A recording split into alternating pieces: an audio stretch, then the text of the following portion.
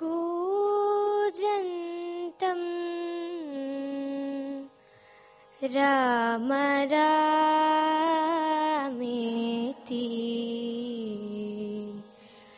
मधुरं मधुराक्षरम्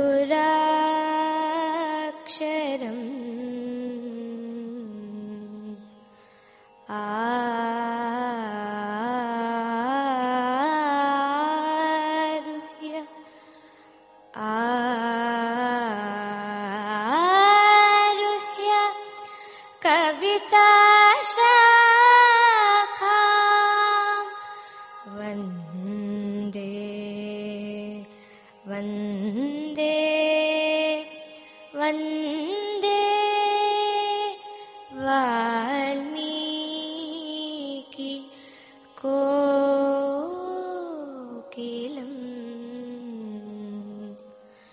वाल्मीकिगिरिसम्भूता रामसागरगामिनी पुनाति भुवनं पुण्या रामायण महानदी रामायण महानदी वामे भूमिसुता पुरस्तु हनुमान् पश्चात् सुमित्रा सुतः शत्रुघ्नो भरतश्च पार्श्वदलयोः वाल्वादि कोणेषु च वाल्वादि कोणेषु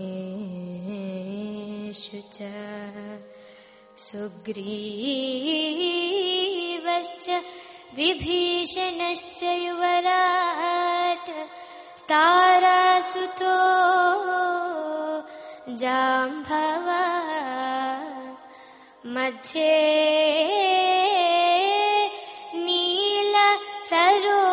नीलसरोज कोमलरुचिम् मध्ये नीलसरोज कोमलरुचिम् रामं भजे श्यामलं रामं भजे श्यामलम्.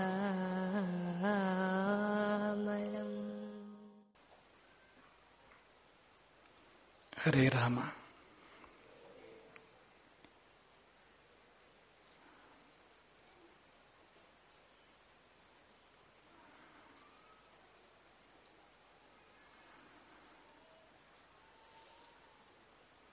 ಕರುಣರಸದ ಕೋಡಿ ಬರಿವ ಕಟಾಕ್ಷದ ಪರತತ್ವ ವರೂಪ ಬಾಲಾಪದ ವರ ಪುಣ್ಯಮಯ ಶರೀರದ ನಿರಾಭಾರಿ ಗುರುವಿರಲಿ ಎನ್ನ ಮಾನಸದಿ, ಆ ಸದ್ಗುರುವಿರಲಿ ಎನ್ನ ಮಾನಸದಿ.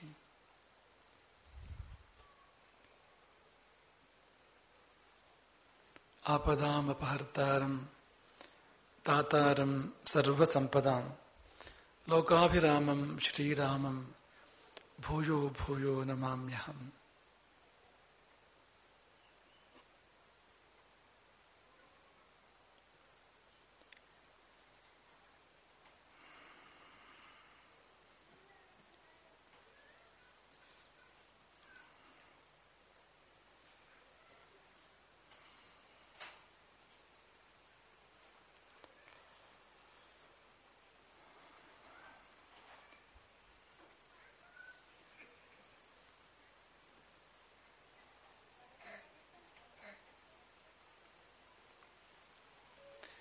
ಅಮೆರಿಕ ಸಂಯುಕ್ತ ಸಂಸ್ಥಾನದ ಭೂತಪೂರ್ವ ಅಧ್ಯಕ್ಷ ಜಾನ್ ಕೆನಡಿ ಒಂದು ಮಾತನ್ನು ಹೇಳ್ತಾರೆ.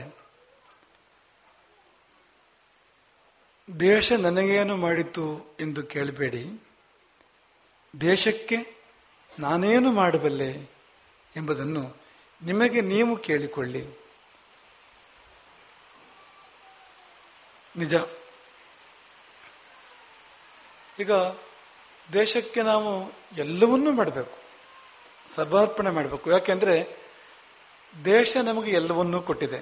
ಜಾನ್ ಕನ್ನಡಿಯವರ ಸಂದೇಶದಲ್ಲಿ ದೇಶ ನನಗೇನು ಮಾಡಿತು ಎಂದು ಕೇಳಬೇಡಿ ಅಂತ ಒಂದು ಮಾತಿದೆ. ಕೇಳಿದ್ರೂ ಆಗ್ಬೋದು. ಕೇಳಿದ್ರೆ ದೇಶ ನಮಗೆ ಮಾಡಿದ್ದೇನು ಅಂತ ಆಲೋಚನೆ ಮಾಡಿದ್ರೆ ಏನು ಮಾಡಿಲ್ಲ ಹೇಳಿ. ನಿಂತ ನೆಲ ಅದು ನಮ್ಮ ದೇಶ. ಅದು ನಾವು ಎಲ್ಲಿ ನಿಲ್ಲುತ್ತೇವೆ, ಎಲ್ಲಿ ಕೂರ್ತೇವೆ, ಎಲ್ಲಿ ಮಲಗುತ್ತೇವೆ, ಎಲ್ಲಿ ಊಟ ಮಾಡುತ್ತೇವೆ, ಎಲ್ಲಿ ನಾವು ಬದುಕನ್ನು ಸಾಗಿಸ್ತೇವೆ, ಆ ನೆಲವೇ ದೇಶ. ಅದು ಅಲ್ಲಿಂದ ಆರಂಭ ಮಾಡಿ ನಾವು ಉಣ್ಣುವ ಊಟ, ನಾವು ಉಸಿರಾಡುವ ಗಾಳಿ, ನಾವು ಕುಡಿಯುವ ನೀರು, ನಾವಿರುವ ವ್ಯವಸ್ಥೆ ಎಲ್ಲ ಎಲ್ಲಿಂದ ಬಂದಿರುವಂಥದ್ದು? ಊಟ ಬಟ್ಟೆ, ನಾವು ಊಟ ಬಟ್ಟೆ, ಅಲ್ಲಿಂದ ಆರಂಭ ಮಾಡಿ ಪ್ರತಿಯೊಂದು ಸಂಗತಿಯೂ ಕೂಡ ದೇಶದಿಂದ ಬಂದಿರತಕ್ಕಂಥದ್ದು ಅಂತ. ಹಾಗಾಗಿ ನನ್ನ ದೇಶ ನನಗೇನು ಮಾಡಿತು ಎಂದು ಕೇಳಿಕೊಳ್ಳಿ ಅಂತ, ಸರಿಯಾಗಿ ಆಲೋಚನೆ ಮಾಡಿ ಅಂತ ಮಾಡಿದ್ರೆ ನಮ್ಮ ಜೀವನದಲ್ಲಿ ನಾವೇನೆಲ್ಲ ಪಡ್ಕೊಂಡಿದ್ದೇವೆ ಬಹುತೇಕ ಸಂಗತಿಗಳು ದೇಶದಿಂದ, ಸಮಾಜದಿಂದ ನಮಗೆ ಬಂದಿದೆ ಅನ್ನೋದು ಗೊತ್ತಾಗ್ತದೆ ನಮಗೆ. ಯಾಕೆಂದ್ರೆ ಮನುಷ್ಯ ಸಮೂಹ ಜೀವಿ, ಸಂಘಜೀವಿ. ಒಬ್ಬಂಟಿಯಾಗಿ ಮನುಷ್ಯ ಬದುಕಲಿಕ್ಕೆ ಸಾಧ್ಯ ಇಲ್ಲ. ಹಾಗೆ ಬದುಕುವಂತ ಪರಂಪರೆ ಪದ್ಧತಿ ಕೂಡ ಇಲ್ಲ. ಸಮೂಹದಲ್ಲಿ ಬದುಕುವವನು. ಹಾಗಾಗಿ ಅನೇಕ ಸಂಗತಿಗಳು ನಮಗೆ ಎಲ್ಲಿಂದ ಬಂದಿರ್ತವೆ. ಈಗ ನೀವು ಈ ಸಭೆಯಲ್ಲಿ ಬಂದು ಕೂತ್ಕೊಂಡಿದ್ದೀರಿ, ನಾವು ನಿಮಗೆ ರಾಮಾಯಣದ ಪಾಠವನ್ನು ಮಾಡ್ತಾ ಇದ್ದೇವೆ ಅಂತ ಅನ್ಕೊಳ್ಳಿ. ನೀವು ಯಾರೋ ಕಟ್ಟಿದ್ದಾರೆ ನೋಡಿ ಇದನ್ನು ಅಂತ, ನಾವು ಬಂದು ಕೂತ್ಕೊಂಡಿದ್ದೇವೆ ಅಂತ. ಯಾರೋ ಶ್ರಮ ಪಟ್ಟ ಕಾರಣ, ಯಾರೋ ಕಟ್ಟಿದ ಕಾರಣ, ಅದಕ್ಕೆ ಇನ್ಯಾರೋ ಹಣ ಕೊಟ್ಟ ಕಾರಣ ನೀವು ಪ್ರವಚನ ಕೇಳಬಹುದು, ನಾವು ನಿಮಗೆ ರಾಮಾಯಣವನ್ನು ಹೇಳಬಹುದು ಅಂತ. ಹಾಗಾಗಿ ಕಂಡ ಕಾಣದ ಕೈಗಳು ಅಂದ್ರೆ ನಮ್ಮ ಜೀವನದಲ್ಲಿ ಯಾರದ್ದೆಲ್ಲ ಸಹಕಾರ ಇದೆ, ಕೆಲವು ಕಣ್ಣಿಗೆ ಕಾಣುವಂಥದ್ದು, ಕೆಲವು ಕಾಣದಿರುವಂಥದ್ದು ತುಂಬಾ ಇದೆ ಅಂತ. ಒಟ್ಟು ಮೊತ್ತವೇ ದೇಶ, ಅದೆಲ್ಲ ಸೇರಿ. ಹಾಗಾಗಿ ನಮಗೆ ಎಲ್ಲವನ್ನೂ ಕೊಟ್ಟ ದೇಶಕ್ಕೆ ನಾವು ಎಲ್ಲವನ್ನೂ ಕೊಡಬೇಕು, ಎಲ್ಲವನ್ನೂ ಕೊಡಲು ಸಿದ್ಧರಿರಬೇಕು, ಸರ್ವಾರ್ಪಣಕ್ಕೆ ನಾವು ಸಿದ್ಧರಿರಬೇಕು. ಎರಡು ವರ್ಗ. ಒಂದು ದೇಶಕ್ಕಾಗಿ ಜೀವನವನ್ನೇ ಕೊಡುವವರು, ಇನ್ನೊಂದು ದೇಶಕ್ಕಾಗಿ ಜೀವವನ್ನೇ ಕೊಡುವವರು. ಎರಡು ಶ್ರೇಷ್ಠ ವರ್ಗಗಳು. ಒಂದು ದೇಶಕ್ಕಾಗಿ ಬದುಕನ್ನೇ ಕೊಟ್ಟವರು, ಅಂಥವರಿಂದಾಗಿ ದೇಶ ನಡೀತಾ ಇರುವಂಥದ್ದು. ಇನ್ನೊಂದು ದೇಶಕ್ಕಾಗಿ ಜೀವವನ್ನೇ, ತಮ್ಮ ಪ್ರಾಣವನ್ನೇ ಕೊಡುವವರು, ಕೊಡಲು ಸಿದ್ಧ ಇರತಕ್ಕಂಥವ್ರು.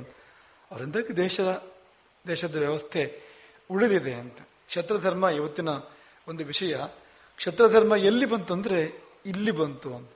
ದೇಶಕ್ಕಾಗಿ, ಸಮಾಜಕ್ಕಾಗಿ, ನಮ್ಮೆಲ್ಲರ ಒಳಿತಿಗೋಸ್ಕರವಾಗಿ ತಮ್ಮ ಜೀವವನ್ನೇ ಕೊಡಲಿಕ್ಕೆ ಸಿದ್ಧ ಇರತಕ್ಕಂಥ ಒಂದು ವರ್ಗ. ಜೀವವನ್ನೇ ಕೊಡುವುದು ಅಂದ್ರೆ ಸಣ್ಣ ವಿಷಯ ಅಲ್ಲ. ಅದೇನು ನೋಡಿ, ನಮಗೆ ಯಾವುದು ಎಲ್ಲಕ್ಕಿಂತ ಮುಖ್ಯ, ಯಾವ ತ್ಯಾಗ ಎಲ್ಲಕ್ಕಿಂತ ದೊಡ್ಡದು ಆಲೋಚನೆ ಮಾಡ್ತಾ ಹೋಗಿ ನೀವು. ಯಾವ ತ್ಯಾಗ ಎಲ್ಲಕ್ಕಿಂತ ದೊಡ್ಡದು?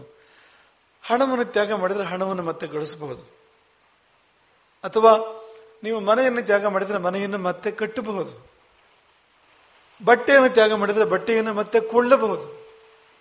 ಆದ್ರೆ ಪ್ರಾಣವನ್ನು ತ್ಯಾಗ ಮಾಡಿದ್ರೆ ಅದು ತಿರುಗಿ ಬರ್ತದೆ. ಅದು ಅಂದ್ರೆ ತಿರುಗಿ ಬಾರದ ಒಂದು ತ್ಯಾಗ ಅಂತ. ಈಗ ಒಂದು ಬದುಕಿಗೆ ಒಂದೇ ನಮಗೆ ಜೀವ ಅಂತ ಇರ್ತಕ್ಕಂಥದ್ದು ಅಂತ. ಈಗ ಒಂದು ಜೀವ ಹೋಗಿ ಮತ್ತೊಂದು ಜೀವದಿಂದ ನಾವು ಜೀವನ ಮುಂದುವರಿಸಲಿಕ್ಕೆ ಸಾಧ್ಯ ಇಲ್ಲ. ಅಷ್ಟು ಅಮೂಲ್ಯ ಅದು ಅಂತ. ಹೋದ್ರೆ ಹೋಯ್ತು, ಮತ್ತೇನಿಲ್ಲ ಅಂತ. ಈ ದೇಹದಲ್ಲಿ ಒಂದು ಕರೆಂಟ್ ಹರಿತಾ ಇದೆ, ಅದಕ್ಕೆ ಜೀವ ಅಂತ ಹೆಸರು. ಅದು ಎಷ್ಟು ಹೊತ್ತು ದೇಹದಲ್ಲಿ ಹರಿತಾ ಇರ್ತದೋ ಅಷ್ಟು ಹೊತ್ತು ಉಸಿರಾಟ, ನಾಡಿ ಮಿಡಿತ, ಹೃದಯದ ಬಡಿತ, ಊಟ, ಭಾವನೆಗಳು ಎಲ್ಲ ಇದೆ. ಆದ್ರೆ ಯಾವ ಕ್ಷಣಕ್ಕೆ ಆ ಕರೆಂಟ್ ಹೋಯ್ತೋ ಅಲ್ಲಿಗೆ ಮುಗೀತು ಅಂತ. ಹೋಗಿ ಬಂದು ಆಗುವ ಕರೆಂಟ್ ಅಲ್ಲ ಅದು. ಈಚೆ ಕರೆಂಟ್ ಆದ್ರೆ ಅದು ಸ್ವಲ್ಪ ಹೊತ್ತು ಬಿಟ್ಟು ಬರ್ಬೋದು ಅಂತ ಆಲೋಚನೆ ಮಾಡ್ಬೋದು. ಅದು ಹಾಗಲ್ಲ. ಒಂದು 5 ನಿಮಿಷ ಉಸಿರಾಡದೆ ಇದ್ರೆ ಮತ್ತೆ ಉಸಿರಾಡ್ಲಿಕ್ಕೆ ಸಾಧ್ಯ ಇಲ್ಲ. ಧ್ಯಾನ ಸಮಾಧಿ ವಿಷಯವೊಂದನ್ನು ಹೊರತುಪಡಿಸಿ ಬೇರೆ ಉಸಿರಾಟ ಯಾವುದಾದ್ರೂ ಕಾರಣಕ್ಕೆ ನಿಂತು ಹೋದರೆ ಅದು ಮತ್ತೆ ಬರೋದೇ ಇಲ್ಲ ಮತ್ತೆ ಅದು ಅಂತ. ಅಷ್ಟು ಅಮೂಲ್ಯವಾಗಿರ್ತಕ್ಕಂಥದ್ದು. ಅದನ್ನು ತ್ಯಾಗ ಮಾಡಬೇಕು ಅಂದ್ರೆ. ಯಾಕೆಂದ್ರೆ ಅದನ್ನು ತ್ಯಾಗ ಮಾಡಿದಾಗ ಎಲ್ಲವನ್ನೂ ತ್ಯಾಗ ಮಾಡಿದಂತೆ ಆಯ್ತು ಅಂತ.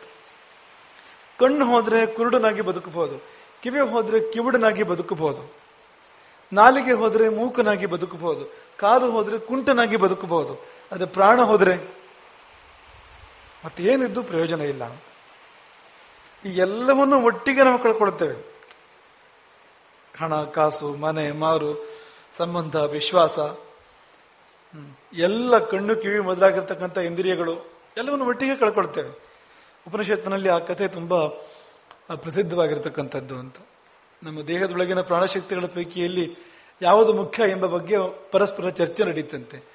ಕಣ್ಣು, ಕಿವಿ, ಮೂಗು, ನಾಲಿಗೆ, ಪ್ರಾಣ ಎಲ್ಲ ಪರಸ್ಪರ ಚರ್ಚೆ. ಒಂದು ತೀರ್ಮಾನಕ್ಕೆ ಬಂದ್ರಂತೆ. ಅದೇನು ಅಂದ್ರೆ, ಯಾರು ಹೋದ್ರೆ ಇನ್ಯಾರು ಇರ್ಲಿಕ್ಕೆ ಸಾಧ್ಯ ಇಲ್ವೋ ಅವರು ಶ್ರೇಷ್ಠ ಅಂತ. ಆಗ ಕಣ್ಣು ಎದ್ದು ಹೋಯ್ತಂತೆ, ಅವನು ಕುರುಡನಾಗಿ ಬದುಕಿದ. ಕಿವಿ ಹೋಯ್ತು, ಕಿವುಡನಾಗಿ ಬದುಕಿದ. ನಾಲಿಗೆ ಹೋದ್ರೆ ಮೂಗನಾಗಿ ಬದುಕಿದ ಅವನು. ಕಾಲು ಹೋದ್ರೆ ಕುಂಟನಾಗಿ ಬದುಕಿದ. ಆದರೆ ಪ್ರಾಣ ಹೋಗಲಿಲ್ಲ. ಇನ್ನು ಸ್ವಲ್ಪ ಜಾಗ ಬಿಟ್ಟು ಎದ್ದಿತಂತೆ. ಅದು ಹೇಳುವಾಗ ಎಲ್ಲ ಒಟ್ಟಿಗೆ ಎದ್ದುವನು. ಯಾವುದೂ ಇಲ್ಲ, ಕಣ್ಣು ಇಲ್ಲ, ಕಿವಿ ಇಲ್ಲ, ಯಾವುದೂ ಕೆಲಸ ಮಾಡ್ಲಿಕ್ಕೆ ಸಾಧ್ಯ ಇಲ್ಲ ಅಂತ. ಅಂದ್ರೆ ಅಷ್ಟು ಮುಖ್ಯವಾಗಿರ್ತಕ್ಕಂಥದ್ದು ಪ್ರಾಣವೆಂಬುದು. ನಮ್ಮ ಜೀವನ ಯಾತ್ರೆಗೂ ತುಂಬಾ ಮುಖ್ಯ, ಮೋಕ್ಷಕ್ಕೂ ಕೂಡ ಅದೇ ಸಾಧನ. ಪ್ರಾಣಾಯಾಮ ಕೇಳಿದಿರಲ್ವಾ? ಪ್ರಾಣದ ನಿಯಂತ್ರಣದ ಮೂಲಕವಾಗಿಯೇ ನಾವು ಜ್ಞಾನವನ್ನು, ಮೋಕ್ಷವನ್ನು ಸಾಧನೆ ಮಾಡಬಹುದು. ಯೋಗಶಾಸ್ತ್ರ ಅದನ್ನೇ ನಿರೂಪಿಸ್ತಾ ಇರ್ತದೆ ಅಂತ. ಒಂದು ಉಸಿರಿನ ಮೇಲೆ ಒಂದು ಹತೋಟಿ ಇದ್ರೆ ಮನಸ್ಸಿನ ಮೇಲೆ ಹತೋಟಿ ಬರ್ತದೆ, ಜೀವನದ ಮೇಲೆ ಹತೋಟಿ ಬರ್ತದೆ. ಅಷ್ಟೆಲ್ಲ ಮುಖ್ಯವಾಗಿರ್ತಕ್ಕಂಥದ್ದು. ಅಂದ್ರೆ ಒಂದು ಪೆಟ್ಟಿಗೆ ಎಲ್ಲವೂ ಹೋಗ್ಬಿಡ್ತದೆ ಅಂತ. ಅದು ಹೋಯ್ತು ಅಂತಾದ್ರೆ ಎಲ್ಲವೂ ಹೋಗ್ಬಿಡ್ತದೆ ಅಂತ. ಅದನ್ನು ಯಾರು ಕೊಡಲಿಕ್ಕೆ ಸಿದ್ಧನಿದ್ದಾನ ಅವನು ಶ್ರೇಷ್ಠ. ನಿಮಗೆ ನೆನಪಿಸುವಂಥದ್ದು, ತಪಸ್ವಿಗಳು ಬಂದು ವನವಾಸದಲ್ಲಿ ರಾಮನಿದ್ದಾಗ ರಕ್ಷಣೆಯನ್ನು ಕೇಳ್ತಾರೆ. ರಾಮ ಹೇಳ್ತಾನೆ, ರಕ್ಷಣೆ ಕೊಟ್ಟೆ ನಿಮಗೆ, ರಾಕ್ಷಸರಿಂದ ನಿಮಗೆ ರಕ್ಷಣೆಯನ್ನು ಕೊಡ್ತೇನೆ. ತಪಸ್ವಿಗಳು ಶರಣಾಗತರಾಗ್ತಾರೆ. ರಾಮನ ಧರ್ಮ ಶರಣಾಗತ ಪರಿಪಾಲನೆ. ಬಂದ ತಪಸ್ವಿಗಳಿಗೆ ರಾಮ ಅಭಯವನ್ನು ಕೊಡ್ತಾನೆ. ರಾಕ್ಷಸರನ್ನು ಸಂಹರಿಸಿ ನಿಮ್ಮನ್ನು ಉಳಿಸ್ತೇನೆ. ಅವರು ಹೋದ ಮೇಲೆ ಸೀತೆ ರಾಮನೊಟ್ಟಿಗೆ ಒಂದು ಸಂವಾದವನ್ನು ಮಾಡ್ತಾಳೆ. ಅದೇನಂದ್ರೆ, ನಮಗೆ ಯಾಕೆ ಬೇಕಿತ್ತು? ರಾಕ್ಷಸರ ಪಾಡಿಗೆ ರಾಕ್ಷಸರು, ನಮ್ಮ ಪಾಡಿಗೆ ನಾವು. ಈಗ ರಾಕ್ಷಸರು ನೇರವಾಗಿ ನಮ್ಮ ತಂಟೆಗೆ ಏನು ಬಂದಿಲ್ಲ, ನಾವಾಗಿ ಹೋಗ್ತೇವೆ. ಇದರ ಪರಿಣಾಮವಾಗಿ ಯುದ್ಧಗಳಾಗ್ತವೆ. ನೀವು ಶಸ್ತ್ರಗಳನ್ನ ಎತ್ತುವ ಸಂದರ್ಭಗಳು ಬರ್ತವೆ. ಹಿಂಸೆ ಉಂಟು ಅಲ್ಲಿ. ಬೇಕಾ ನಮಗೆ? ಅದು ಯಾಕೆ ಬೇಕು ಅನ್ನೋದನ್ನು ರಾಮ ಸೀತೆಗೆ ಸಕಾರಣವಾಗಿ ನಿರೂಪಣೆ ಮಾಡ್ತಾನೆ. ಕೊನೆಯಲ್ಲಿ ಒಂದು ಮಾತನ್ನು ಹೇಳ್ತಾನೆ, ಸೀತೆ, ಪ್ರಾಣಗಳು ಯಾವುದೇ ಜೀವಿಗೂ ಕೂಡ ತುಂಬಾ ಮುಖ್ಯವಾದವು. ಅದಕ್ಕಿಂತ ಮುಖ್ಯವಾದ ಬೇರೆ ಯಾವುದೂ ಇಲ್ಲ. ಅದನ್ನಾದರೂ ಬಿಟ್ಟೇನು, ಪ್ರಾಣಗಳನ್ನು ಬಿಟ್ಟೇನು. ಮತ್ತೆ ಪ್ರಾಣಕ್ಕಿಂತ ನೀನು ಮುಖ್ಯ ಸೀತೆ. ಪ್ರಾಣೇಭ್ಯೋಪಿ ಗರೀಯಸಿ. ರಾಮನಿಗೆ ಪ್ರಾಣಗಳಿಗಿಂತ ಮಿಗಿಲು ಸೀತೆ ಅಂತ. ನಿನ್ನನ್ನಾದರೂ ಬಿಟ್ಟೇನು. ನಿನಗಿಂತ ಮಿಗಿಲು ಲಕ್ಷ್ಮಣ. ಸೀತೆಯೇ ಹೇಳ್ತಾಳೆ, ಮತ್ತ ಪ್ರಿಯತರೋ ನಿತ್ಯಂ ಭ್ರಾತ ರಾಮಸ್ಯ ಲಕ್ಷ್ಮಣ. ನನಗಿಂತ ಪ್ರಿಯ ಲಕ್ಷ್ಮಣ ಅಂತ. ಅವನನ್ನಾದರೂ ಬಿಟ್ಟೇನು. ಆದರೆ ತಪಸ್ವಿಗಳಿಗೆ ಅಭಯವನ್ನು ಕೊಟ್ಟು, ಅವರಿಗೆ ಮಾತು ಕೊಟ್ಟು, ಆ ಕೊಟ್ಟ ಮಾತನ್ನು ನಾನು ಬಿಡುವುದಿಲ್ಲ ಅಂತ. ಆ ಮಾತನ್ನು ನಡೆಸಿಯೇ ನಡೆಸ್ತೇನೆ. ಅದು ಏನ್ ಬೇಕಾದರೂ ಆಗಲಿ, ಬಂದಿದ್ದು ಬರಲಿ. ಇದು ಕ್ಷತ್ರ ಧರ್ಮ ಅಂದ್ರೆ ಯಾವುದು ಅಂದ್ರೆ ಇಂಥದ್ದು ಅಂತ. ಅಂದ್ರೆ ಎಲ್ಲ ತ್ಯಾಗಕ್ಕೂ ಸಿದ್ಧ ಇರತಕ್ಕಂಥದ್ದು ಅಂತ. ಹಾಗಾಗಿ ಯಾಕೆ ತ್ಯಾಗ ಮಾಡಬೇಕು? ಎಲ್ಲಿ ತ್ಯಾಗದ ಪ್ರಸಕ್ತಿ ಬರ್ತದೆ ಅಂದ್ರೆ, ಎಲ್ಲಿ ಆಪತ್ತು ಬಂತೋ ಅಲ್ಲಿ ಕ್ಷತ್ರ ಧರ್ಮಕ್ಕೆ ಪಾತ್ರ ಬಂತು. ಕಾಳಿದಾಸ ರಘುವಂಶದಲ್ಲಿ ಅದನ್ನು ಹೀಗೆ ಹೇಳಿದಾನೆ, ಕ್ಷತಾತ್ ಕಿಲ ತ್ರಾಯತೆ ಇತ್ಯುದಗ್ರಹ ಕ್ಷತ್ರಸ್ಯ ಶಬ್ದವು ಭುವನೇಶ್ವರೂಢ. ಕ್ಷತಾತ್ ಕಿಲ ತ್ರಾಯತೆ, ಕ್ಷತಿಯಿಂದ ನಮ್ಮನ್ನು ರಕ್ಷಣೆ ಮಾಡ್ತದೆ. ಅದು ಆಪತ್ತಿನಿಂದ ನಮ್ಮನ್ನು ರಕ್ಷಣೆ ಮಾಡ್ತದೆ. ಪ್ರಾಣಕ್ಕೆ ತೊಂದರೆ ಬಂದಾಗ, ಮಾನಕ್ಕೆ ತೊಂದರೆ ಬಂದಾಗ, ಅಂಗಾಂಗಗಳಿಗೆ ತೊಂದರೆ ಬಂದಾಗ, ಅಂತಹ ಸಮಯದಲ್ಲಿ ಯಾವುದು ಬಂದು ನಮ್ಮನ್ನು ಕಾಪಾಡುತ್ತದೋ ಅದು ಕ್ಷಾತ್ರ, ತುಂಬ ಶ್ರೇಷ್ಠವಾಗಿರ್ತಕ್ಕಂಥದ್ದು. ಅದು ಕಾಳಿದಾಸ ನಿರೂಪಣೆ ಮಾಡ್ತಾನೆ. ಅದು ದಿಲೀಪನ ಸಂದರ್ಭ. ಅದು ಗುರುಗಳ ಗೋವನ್ನು ದಿಲೀಪ ಕಾಯ್ತಾ ಇರ್ತಾನೆ. ಆ ಗೋವನ್ನು ತಿನ್ನಲಿಕ್ಕೆ ಸಿಂಹ ಒಂದು ಮುಂದಾಗ್ತದೆ. ಆ ಸಮಯದಲ್ಲಿ ಸಿಂಹಕ್ಕೂ ದಿಲೀಪನಿಗೂ ಒಂದು ಸಂವಾದ ಏರ್ಪಡ್ತದೆ. ದಿಲೀಪ ತನ್ನ ಪ್ರಾಣವನ್ನೇ ಕೊಡ್ಲಿಕ್ಕೆ ಸಿದ್ಧರಿದ್ದಾನೆ ಗೋವಿನ ರಕ್ಷಣೆಯ ಸಲುವಾಗಿ. ಯಾಕೆ ಹಾಗೆಲ್ಲ ಮಾಡ್ತೀಯೇ? ನಿನಗೆ ಒಳ್ಳೆ ಸಮೃದ್ಧವಾದ ರಾಜ್ಯ, ಬೇಕಾದಷ್ಟು ಸುಖ ಭೋಗ ಇದೆ, ಈ ಒಂದು ಗೋವು ತಗೊಂಡು ಏನ್ ಮಾಡೋದು ನೀನು ಅಂದ್ರೆ, ಅದಕ್ಕೆ ದಿಲೀಪ ಹೇಳೋ ಮಾತಿದು, ಒಂದು ಕ್ಷತ್ರಿಯ ನಾನು. ಆ ಶಬ್ದಕ್ಕೆ ಅರ್ಥವೇ ಅದು. ಗೋವಿಗೆ ಪ್ರಾಣಾಪತ್ತು ಬಂದಿದೆ, ನಾನು ಕಾಪಾಡಬೇಕು, ಅದನ್ನು ಮಾಡದಿದ್ರೆ ನಾನು ಕ್ಷತ್ರಿಯನೇ ಅಲ್ಲ, ರಾಜ್ಯಾಧಿಪತಿ ಆಮೇಲೆ ಅಂತ. ಅಂಥವ್ರು ಅಂಥ ಪ್ರಾಣಗಳು ಉಳ್ಕೊಂಡ ಮೇಲೆ ಪ್ರಾಣಗಳು ಕಲಂಕಿತ. ಅದು ಆ ಪ್ರಾಣ ಉಳಿದೇನಂತ, ಸಾವಿಗಿಂತ ಹೀನವಾಗಿರ್ತಕ್ಕಂಥ ಬದುಕು ಅದು. ಅಂಥ ಬದುಕನ್ನು ನಾನು ಬದುಕುವನಲ್ಲ ಎಂಬುದಾಗಿ ದಿಲೀಪ ಹೇಳ್ತಾನೆ. ಅಲ್ಲಿ ಈ ಕ್ಷತ್ರ ಶಬ್ದದ ಬಗ್ಗೆ ವಿವರಣೆ ಕೊಟ್ಟಿದೆ. ಆಪತ್ತು ಬಂದಾಗ ರಕ್ಷಣೆಗೆ ಮುಂದಾಗುವಂಥದ್ದು, ತನ್ನನ್ನೇ ತಾನು ತೆತ್ತಾದರೂ ಕೂಡ, ತನ್ನ ಬಲಿದಾನವನ್ನು ಕೊಟ್ಟಾದರೂ ಕೂಡ ಆಪತ್ತಿನಿಂದ ಗುರುತರವಾದುದನ್ನು, ಬೇಕಾದುದನ್ನು, ಶ್ರೇಷ್ಠವಾದುದನ್ನು ಕಾಪಾಡುವಂಥದ್ದು.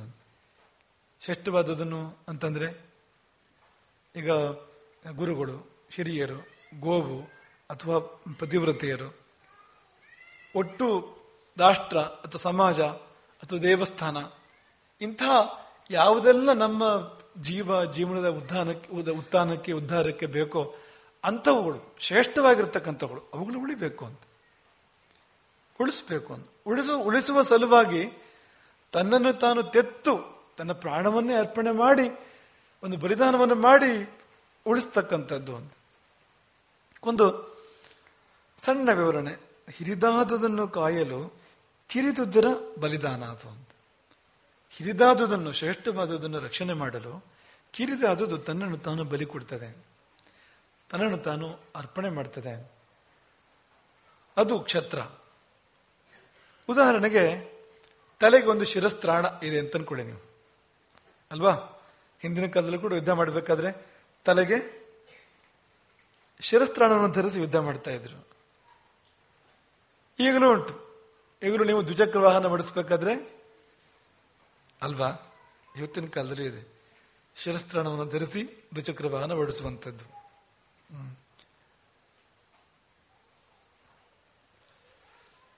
ಈಗ ನೀವು ಆಲೋಚನೆ ಮಾಡಿ, ಆ ಶಿರಸ್ತ್ರಾಣ ಮಾಡೋ ಕೆಲಸ ಏನು? ತಲೆಯನ್ನು ಕಾಯುವಂಥದ್ದು. ತಲೆಗೆ ಬೀಳುವ ಪೆಟ್ಟನ್ನು ತಾನು ಸ್ವೀಕರಿಸಿ, ತಲೆಗೆ ಬೀಳಬಹುದಾದ ಪೆಟ್ಟನ್ನು ತಾನು ಸ್ವೀಕರಿಸಿ ತಲೆಯನ್ನು ಉಳಿಸುವ ಕೆಲಸವನ್ನು ಶಿರಸ್ತ್ರಾಣ ಮಾಡ್ತದಲ್ವಾ? ಕ್ಷತ್ರ ಕೂಡ ಹಾಗೆ. ರಾಷ್ಟ್ರಕ್ಕೆ ಬೀಳಬಹುದಾದ ಪೆಟ್ಟನ್ನು ತಾನು ಸ್ವೀಕರಿಸಿ ರಾಷ್ಟ್ರವನ್ನು ಅದು ಉಳಿಸುವ ಕಾರ್ಯವನ್ನು ಮಾಡ್ತದೆ. ಕವಚ ಧಾರಣೆ ಮಾಡಿ ಯುದ್ಧ ಮಾಡ್ತಾನೆ ಕ್ಷತ್ರಿಯ ಅಂತ ಅನ್ಕೊಳ್ಳಿ ನೀವು. ಕವಚ ಏನ್ ಮಾಡ್ತದೆ ಅಂದ್ರೆ, ಎದೆಗೆ ಬೀಳುವ ಪೆಟ್ಟನ್ನು ತಾನು ತಗೊಳ್ತದೆ. ಅದು ಹೃದಯವನ್ನು, ಪ್ರಾಣವನ್ನು ಉಳಿಸಿ ಆ ಪೆಟ್ಟನ್ನು ತಾನು ಸ್ವೀಕಾರ ಮಾಡುವಂಥದ್ದು. ಈಗ ನೀವು ಕೇಳ್ಬೋದು, ಅಲ್ಲ ಪಾಪ ಕವಚಕ್ಕೂ ಪೆಟ್ಟಾಗ್ತದೆ ಅಲ್ವಾ, ಅಥವಾ ಶಿರಸ್ತ್ರಾಣಕ್ಕೂ ಕೂಡ ಪೆಟ್ಟು ಬೀಳ್ತದೆ ಅಲ್ವಾ, ಏನು ನ್ಯಾಯ ಇದು? ಅದಕ್ಕೆ ಪೆಟ್ಟು ಬೀಳಬಹುದಾ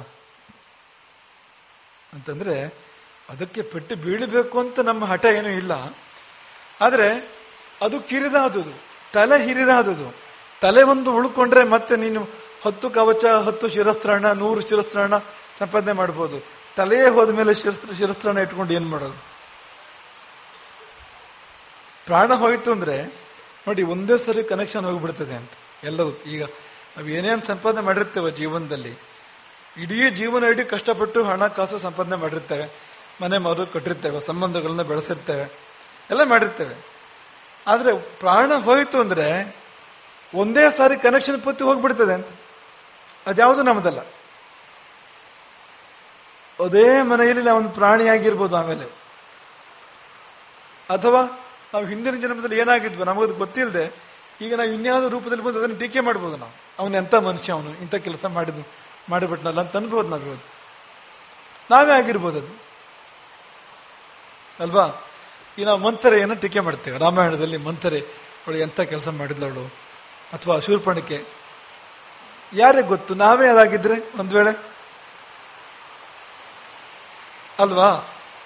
ಪ್ರಾಣ ಹೋದ ಬಳಿಕ ಕನೆಕ್ಷನ್ನೇ ಇಲ್ಲ ಅಂತ, ನಮಗದು ಪರಿಚಯ ಬಾಂಧವ್ಯ ಯಾವುದೂ ಇಲ್ಲ ಅಂತ, ನಾವೇ ಇನ್ನೊಂದು ರೂಪದಲ್ಲಿ ಬಂದು ಅದ್ರ ಬಗ್ಗೆ ವಿಮರ್ಶೆ ಮಾಡಬಹುದು ಅಂತ ಸಂದರ್ಭ ಬರ್ಬೋದು ನೋಡಿ. ಹಾಗಾಗಿ ನೀವು ಜಾಗ್ರತೆ, ಯಾರನ್ನು ಬೈಬೇಕಾದ್ರು ಯಾರಿಗೆ ಗೊತ್ತು, ಅದೇ ನೀವಾಗಿರ್ಬೋದು. ರಾಮಾಯಣದ ರಾಮಸೇತುವಿನ ಒಳಿಲು ನಾವಾಗಿರ್ಬೋದು, ಅಥವಾ ಕೈಕೇಯಿ ನಾವಾಗಿರ್ಬೋದು, ಅಥವಾ ಮಂಥರೆ ನಾವಾಗಿರ್ಬೋದು, ತಾಟಕ್ಯ ನಾವಾಗಿರ್ಬೋದು, ಗೊತ್ತಿಲ್ಲ. ಕುಂಭಕರ್ಣ ನಾವಾಗಿರ್ಬೋದು, ಅದಂತೂ ಸಾಧ್ಯತೆ ತುಂಬಾ ಇದೆ. ಯಾಕೆಂದ್ರೆ ಆ ಸಮಯದಲ್ಲಿ ನಮಗೆ ಬರುವ ನಿದ್ದೆ ನೋಡಿದ್ರೆ, ಕುಂಭಕರ್ಣ ಬಹಳ ದೊಡ್ಡ ಶರೀರ ಆಗಿತ್ತಲ್ಲ, ಒಂದು ಸ್ವಲ್ಪ ಅಂಶ ಎಲ್ಲ ಕಡೆಗೂ ಇದೆಯೇನಂತ ಒಬ್ಬೊಬ್ಬರಲ್ಲಿಯೂ ಬಿಟ್ಟು ಹೋಗಿದ್ದಾನೇನೋ. ಹಾಗಾಗಿ ತುಂಬಾ ನಿದ್ದೆ ಬರುವಂಥದ್ದು ನಮಗೆ. ಯಾಕೆ ಇದನ್ನ ನೆನಪು ಮಾಡ್ಕೊಂಡು ಅಂದ್ರೆ, ಈ ಶಿರಸ್ತ್ರಾಣ ಅಥವಾ ಕವಚ ಇದು ಕಿರಿದಾದುದು ತಲೆ, ಎದೆ, ಪ್ರಾಣ ಅಂತ. ಅದನ್ನು ಉಳಿಸುವ ಸಲುವಾಗಿ ಈ ಕವಚವೋ ಶಿರಸ್ತ್ರಾಣವೋ ತನ್ನ ಪೆಟ್ಟನ್ನು ತೆಗೆದುಕೊಳ್ತದೆ. ಯಾಕೆಂದ್ರೆ ಪ್ರಾಣ ಹೋದ್ರೆ ಎಲ್ಲರ ಒಟ್ಟಿಗೆ ಸಂಬಂಧ ಒಟ್ಟಿಗೆ ಹೋಗ್ಬಿಡ್ತದೆ. ಎಷ್ಟು ಕವಚ ಇದ್ರು, ಎಷ್ಟು ಶಿರಸ್ತ್ರಾಣ ಇದ್ರು, ಹಾರ ಇದ್ರು, ಮತ್ತೊಂದಿದ್ರು, ನಾಳೆಯಿಂದ ನಮ್ಮದಲ್ಲ, ನಾಳೆಯಿಂದಲ್ಲ, ಆ ಕ್ಷಣದಿಂದಲೇ, ಅದೇ ಕ್ಷಣದಿಂದ ಅದ್ಯಾವುದು ನಮ್ಮದಲ್ಲ. ಹಾಗಾಗಿ ಇರುವಾಗಲೇ ನಾವು ಆದಷ್ಟು ಅನುಭವಿಸ್ಬೇಕು ಮತ್ತು ದಾನ ಮಾಡಬೇಕು. ಇರುವಾಗಲೇ ಅನುಭವಿಸ್ಬೇಕು ಅಂತ ನೀವು 10 ತಿತ್ತು ಉಣ್ಣುವಲ್ಲಿ 30 ತಿತ್ತು ಊಟ ಮಾಡಬಾರ್ದು. ಯಾಕೆಂದ್ರೆ ಎಷ್ಟು ಉಣ್ಣಬಹುದು ಅಷ್ಟೇ ಉಣ್ಬಹುದು. ಹೆಚ್ಚು ಉಂಡಿದ್ದೆಲ್ಲ ನಮಗೆ ರೋಗ, ಅದು ನಮ್ಮ ಶರೀರದ ಶತ್ರು. ಅದು ಉಡುವುದು ಕೂಡ ಹಾಗೆ, ಎಷ್ಟು ಉಡ್ಬೋದು ಅಷ್ಟೇ ಉಡ್ಬೋದು. ಜಾಸ್ತಿ ದುಡ್ಡು ಖರ್ಚು ಮಾಡಬೇಕು ಅಂತ ನೀವು ಯಕ್ಷಗಾನದಲ್ಲೂ ಅಥವಾ ಬೇರೆ ಕಡೆ ಬಟ್ಟೆ ಸುತ್ತಕೊಳ್ತಾರಲ್ಲ, ಹಾಗೆ ದಪ್ಪ ಬಟ್ಟೆ ಸುತ್ತಕೊಳ್ಳೋಕೆ ಸಾಧ್ಯವಾ? ಇಲ್ಲ ಅಲ್ವಾ? ಮಂಥರೆ ಕಾಲಿಂದ ತಲೆಯವರೆಗೆ ಆಭರಣಗಳನ್ನ ಪೂರ್ತಿ ಸುತ್ಕೊಂಡ್ಬಿಟ್ಟಿಲ್ಲಂತೆ. ಹೆಚ್ಚಾಗಿದ್ದು ಅಲ್ಲಿ ಸೊಂಟದ ಡಾಬು ಇಲ್ಲಿವರೆಗೂ ಬಂದ್ಬಿಟ್ಟಿದೆ, ಒಂದ್ರ ಮೇಲೆ. ಹಾಗೆಲ್ಲ ಉಪಯೋಗ ಇಲ್ಲ ನೋಡಿ ಅಂತ. ಎಷ್ಟು ಉಣಬಹುದು ಅಷ್ಟೇ ಉಣಬಹುದು, ಎಷ್ಟು ಉಡಬಹುದು ಅಷ್ಟೇ ಉಡಬಹುದು ಅಂತ. ಉಳಿದಿದ್ದೆಲ್ಲ ದಾನ ಮಾಡ್ಲಿಕ್ಕಿರೋಂಥದ್ದು, ತ್ಯಾಗ ಮಾಡ್ಲಿಕ್ಕಿರೋಂಥದ್ದು ಮಾಡಿಬಿಡ್ಬೇಕು. ಯಾಕೆಂದ್ರೆ ನಾಳೆ ನಾವಿಲ್ಲ, ನಮಗೂ ಅದಕ್ಕೂ ಸಂಬಂಧವೇ ಇಲ್ಲ. ನಮ್ಗೆ ಇಷ್ಟೇ ಸಮಯದಲ್ಲಿ ನಾವು ಅನುಭವಿಸ್ಬೇಕು ಅಥವಾ ದಾನ ಮಾಡಬೇಕು, ನಾವು ಅದನ್ನ ಅವಕಾಶ ಇರ್ತಕ್ಕಂಥದ್ದು. ಹಾಗಾಗಿ ತುಂಬಾ ಬೆಲೆ ಬಾಳುವಂಥದ್ದನ್ನು ಉಳಿಸುವುದ ಸಲುವಾಗಿ ನಮ್ಮನ್ನು ನಾವು ಆತ್ಮಾರ್ಪಣೆ ಮಾಡ್ತಕ್ಕಂಥ ಅದ್ಭುತವಾಗಿರ್ತಕ್ಕಂಥ ಒಂದು ಧರ್ಮ ಅದು ಕ್ಷತ್ರ ಧರ್ಮ. ಕ್ಷತಾತ ತ್ರಾಯತೆ, ಕಾರ್ಮುಕ, ಧನುಸ್ಸಿಗೆ ಕಾರ್ಮುಕ ಅಂತ ಹೆಸರು. ಈ ರಕ್ಷಣೆ ಮಾಡುವ ಕರ್ಮದಲ್ಲಿ ಶಕ್ತಿ ಅದಕ್ಕೆ. ಕಾರ್ಮುಕ ಅಂದ್ರೆ ಏನು? ತತ್ ಕಾರ್ಮುಕಂ ಕರ್ಮಸು ಯಸ್ಯ ಶಕ್ತಿ. ಧರ್ಮ ರಕ್ಷಣೆಯ ಕರ್ಮದಲ್ಲಿ ಯಾವುದಕ್ಕೆ ಶಕ್ತಿಯೋ ಅದು ಕಾರ್ಮುಕ, ಧನುಸ್ಸು.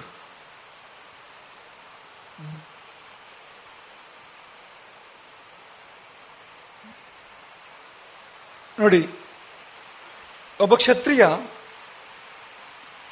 ಅವನು ವೀರಕ್ಷತ್ರಿಯ ಅಂತ ಅನಿಸ್ಬೇಕಾದ್ರೆ ಸುಲಭ ಇಲ್ಲ ಅಂತ. ಅವನು ಯಾವಾಗ ಪ್ರಾರಂಭ ಮಾಡಬೇಕು ತಯಾರಿಯನ್ನ? ತುಂಬಾ ಎಳವೆಯಿಂದ ತಯಾರಿಯನ್ನು ಪ್ರಾರಂಭ ಮಾಡಬೇಕು. ಅವನು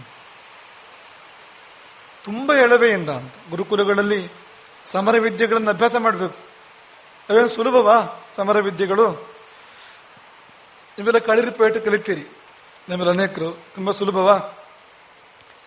ಬಾಳೆಹಣ್ಣು ಸಿಪ್ಪೆ ಸುಳಿದಾಗ ಅಲ್ವಾ? ಅಭ್ಯಾಸವೇ ಹೇಗಿದೆ, ಆರಂಭದ ಅಭ್ಯಾಸ. ಮುಂದುವರೆದ ಅಭ್ಯಾಸದಲ್ಲಿ ಪೆಟ್ಟು ಬೀಳ್ಬೋದು, ಪೆಟ್ಟು ಬಿದ್ದೇ ನಾವು ಗಟ್ಟಿಯಾಗುವಂಥದ್ದು.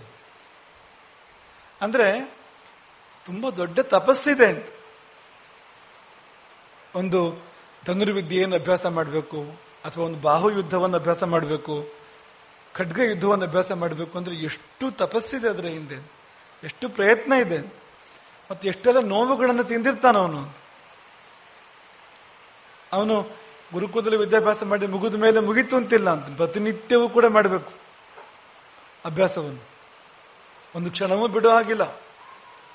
ಈಗ ಡಿಗ್ರಿ ಆದ್ಮೇಲೆ ಕೆಲಸಕ್ಕೆ ಸೇರಿದ ಮೇಲೆ ಮತ್ತೆ ಮುಗಿತು, ಆ ಪುಸ್ತಕ ತಿರುಗಿ ನಾವು ನೋಡ್ತೇವೆ. ಯಾವಾಗಲಾದ್ರೂ ನಾವು ತಿರುಗಿ ಆದ್ರೂ ನೋಡ್ತೇವೆ, ಪುಸ್ತಕವನ್ನು ಮೂಸಿಯೂ ನೋಡೋದಿಲ್ಲ ನಾವು. ಆಮೇಲೆ ಅಷ್ಟು ದ್ವೇಷ ಇರ್ತದೆ ಪುಸ್ತಕಗಳ ಬಗ್ಗೆ. ಒಂದು ಸತ್ಯ ಪರೀಕ್ಷೆ ಆಯ್ತು ಅಂದ್ರೆ ಆಮೇಲೆ ನಾವು ತಿರುಗಿ ಆದ್ರೂ ನೋಡ್ತೇವೆ ಅದನ್ನ. ಈ ವಿದ್ಯೆಗಳೆಲ್ಲ ಪ್ರಶಸ್ತ ಅಲ್ಲ. ಯಾವುದು ಪ್ರಶಸ್ತ ಅಂದ್ರೆ ನೀವು ಯಾವಾಗಲೂ ಇಟ್ಕೊಳ್ಬೇಕಾಗ್ತದೆ ಒಟ್ಟಿಗೆ ಅಂತ. ನೀವು ವೇದಾಭ್ಯಾಸ ಮಾಡಿದ್ರೆ ವೇದಗಳನ್ನು ನಿರಂತರವಾಗಿ ಅಧ್ಯಯನ ಮಾಡ್ತಾ ಇರ್ಬೇಕಾಗ್ತದೆ, ಇಲ್ದಿದ್ರೆ ಉಳಿಯೋದೇ ಅಲ್ಲ ಅದು. ಸಂಗೀತ ಅಭ್ಯಾಸ ಮಾಡಿದ್ರೆ ಒಂದು 10 ವರ್ಷ ಬಿಟ್ಟು ಹಾಡ್ತೇನೆ ಅಂದ್ರೆ ಹಾಡ್ಲಿಕ್ಕೆ ಬರೋದಿಲ್ಲ. ಅದು ನಿತ್ಯ ಅಭ್ಯಾಸ ಮಾಡ್ತಾ ಇರ್ಬೇಕು, ಪ್ರತಿನಿತ್ಯ. ಹಾಗೆ ಈ ಯುದ್ಧ ವಿದ್ಯೆಗಳು ಕೂಡ ಹಾಗೆ ಅಂತ ಪ್ರತಿನಿತ್ಯ ಅಭ್ಯಾಸ ಮಾಡಬೇಕು, ಎಡೆ ಬಿಡದೆ ಅಭ್ಯಾಸ ಮಾಡಬೇಕು. ಬೆವರು ಹರಿಬೇಕು, ರಕ್ತ ಹರಿಬೇಕು, ಪೆಟ್ಟುಗಳನ್ನ ತಿನ್ಬೇಕು, ಅಂಥದ್ದದು ಅಂತ. ಹೀಗೆ ಬಲ ಪರಾಕ್ರಮಗಳ ಆರ್ಜನೆಯ ಮಹಾ ತಪಸ್ಸು ಅದೆಲ್ಲವೂ ಒಂದು ದಿನ ರಾಷ್ಟ್ರಾರ್ಪಣ. ಇಷ್ಟು ವರ್ಷಗಳ ಕಾಲ ಮಾಡಿರ್ತಕ್ಕಂಥ ಅಭ್ಯಾಸ, ಪ್ರಯತ್ನ, ಸಾಧನೆ ಎಲ್ಲ ಇದೆಯಲ್ಲ, ಒಂದು ಯುದ್ಧದಲ್ಲಿ ಅದೆಲ್ಲವೂ ಸೇರಿ ತಾನು, ತನ್ನ ಕುಟುಂಬ, ತನ್ನ ಸಂಪಾದನೆ ಎಲ್ಲವೂ ಸೇರಿ ಒಂದೇ ಬಾರಿ ರಾಷ್ಟ್ರಾಯ ಸ್ವಾಹ ಇದಂ ನ ಮಮ ಎನ್ನುವ ಹಾಗೆ ಅರ್ಪಣೆ ಆಗ್ಬಿಡ್ತದೆ ನೋಡಿ. ಎಂಥ ತ್ಯಾಗ ಅದು. ಆಯ್ತು, ಇನ್ನೊಂದು ಮಾತು, ಇಷ್ಟೆಲ್ಲ ಮಾಡಿದವನ ಗತಿ ಏನಾಯ್ತು ಮುಂದೆ ನೀವು ಕೇಳ್ಬೋದು. ಪಾಪ ಅವನ ಗತಿ ಏನು? ಒಬ್ಬ ಕ್ಷತ್ರಿಯ ರಾಷ್ಟ್ರದ ಮೇಲೆ ಪರಕೀಯರ ಆಕ್ರಮಣ ಆದಾಗ ಅವನು ಯುದ್ಧ ಮಾಡ್ತಾನೆ, ಕತ್ತಿ ಹಿಡಿದು ಯುದ್ಧ ಮಾಡ್ತಾನೆ. ಅವನು ತನ್ನ ಪ್ರಾಣವನ್ನೇ ಕಳ್ಕೊಳ್ತಾನೆ ಯುದ್ಧದಲ್ಲಿ. ಪಾಪ ಅವನ ಸಂಸಾರ ಅನಾಥ ಆಯ್ತು, ಹೆಂಡತಿ ಮಕ್ಕಳು ಅವ್ರಿಗೆ ದಿಕ್ಕಿಲ್ಲ. ಆಯ್ತು, ಇವನು ಎಲ್ಲವನ್ನೂ ಕಳ್ಕೊಂಡಲ್ಲ, ಇವನಿಗೇನು ಸಿಕ್ತು? ಕಳ್ಕೊಂಡವನಿಗೇನು ಸಿಕ್ತು ಅಂತ ದೊಡ್ಡ ಪ್ರಶ್ನೆ. ಯಾಕೆ ನಮ್ಮ ದೇಶದಲ್ಲಿ ನೋಡಿ ಸುಮಾರು ಹತ್ರ 30 ಲಕ್ಷ ಸೈನಿಕರಿದ್ದಾರೆ ನಮ್ಮ ಭಾರತ ದೇಶದಲ್ಲಿ. ಯಾಕೆ ಇಷ್ಟೆಲ್ಲ ಮಂದಿ ಸೈನಿಕರು ಅಂದ್ರೆ ದೇಶಕ್ಕಾಗಿ ಪ್ರಾಣಾರ್ಪಣೆ ಮಾಡಲಿಕ್ಕೆ ಸಿದ್ಧರಾಗಿ ಹೋಗ್ತಾರೆ? ಅಲ್ಲಿ ಅವ್ರಿಗೇನು ಸಿಗ್ತದೆ ಕೊನೆಯಲ್ಲಿ? ಅಂದ್ರೆ ಸರ್ವಾರ್ಪಣೆ ಮಾಡಿದವನ ಗತಿ ಅದು ಅಧ್ವಗತಿ ಅಲ್ಲ, ಅದು ಊರ್ಧ್ವಗತಿ. ಅದು ಅತ್ಯಂತ ದುರ್ಲಭವಾದ್ದು ಸಿಗ್ತದೆ ಅವನಿಗೆ.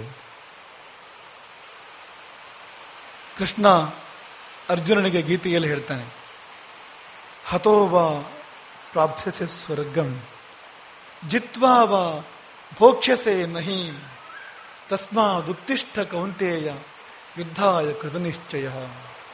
ಯುದ್ಧಕ್ಕಾಗಿ ನಿಶ್ಚಯ ಮಾಡಿ ಎದ್ದು ನಿಲ್ಲು ಅರ್ಜುನ. ಯಾಕೆಂದ್ರೆ ಯುದ್ಧದಲ್ಲಿ ಉಭಯಥಾ ಶ್ರೇಯಸ್ಸಿದೆ. ಯುದ್ಧದಲ್ಲಿ ಗೆದ್ದರೆ ಭೋಕ್ಷ್ಯಸೆ ಮಹೀಂ, ಈ ಭೂಮಿ ನಿನ್ನದು. ಯುದ್ಧದಲ್ಲಿ ಸತ್ತರೆ ವೀರಸ್ವರ್ಗ ನಿನ್ನದು.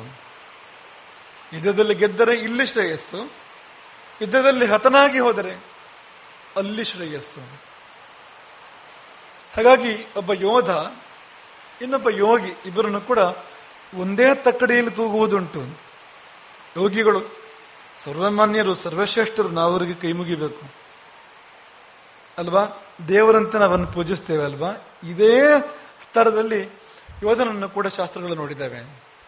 ದ್ವಾವಿಮೋ ಪುರುಷವು ಲೋಕೆ ಸೂರ್ಯಮಂಡಲ ಭೇದಿನವು. ಸೂರ್ಯಮಂಡಲವನ್ನು ಭೇದಿಸಿ ಹೋಗ್ತಕ್ಕಂಥವ್ರು ಇಬ್ಬರು ಮಾತ್ರ, 2 ಬಗೆಯ ಜೀವಗಳು ಮಾತ್ರವೇ ಸೂರ್ಯಮಂಡಲವನ್ನು ಭೇದಿಸಿ ಮುಂದಕ್ಕೆ ಹೋಗ್ತವೆ. ಯಾವೆರಡು ಬಗೆಯ ಜೀವಗಳು ಅಂತಂದ್ರೆ, ಒಬ್ಬ ಯೋಗಿ, ಇನ್ನೊಬ್ಬ ಯೋಧ ಅಂತ. ಪರಿವ್ರಾಟ್ ಯೋಗಯುಕ್ತಶ್ಚ. ಪರಿವ್ರಾಜಕ ಒಬ್ಬ ಯೋಗಿ ಯೋಗಯುಕ್ತನಾಗಿ ಪ್ರಾಣತ್ಯಾಗ ಮಾಡ್ತಾನ, ಸಮಾಧಿಸ್ಥನಾಗಿ ದೇಹತ್ಯಾಗವನ್ನು ಮಾಡ್ತಾನ. ಅವನು ಸೂರ್ಯಮಂಡಲವನ್ನು ಭೇದಿಸಿ ಮೋಕ್ಷ ಮಾರ್ಗದ ಕಡೆಗೆ ಸಾಗಿ ಹೋಗ್ತಾನೆ. ಬಹಳ ಕಷ್ಟ ಇದೆ. ಸೂರ್ಯನಿಗೆ ಎಷ್ಟು ದೂರ ಇಲ್ಲಿಂದ? ಭೌತಿಕವಾಗಿ ಹೇಳುವಂಥದ್ದು ನಾವು, ಅಭೌತಿಕವಾದ ವಿಷಯ ಮತ್ತು ದೊಡ್ಡದಾಯ್ತದ್ದು. ಬಹಳ ಕಷ್ಟ ಇದೆ ಅದು ಅಂತ. ಹಾಗಾಗಿ ಯೋಗಯುಕ್ತನಾಗಿ ದೇಹತ್ಯಾಗ ಮಾಡ್ತಕ್ಕಂಥ ಯೋಗಿ.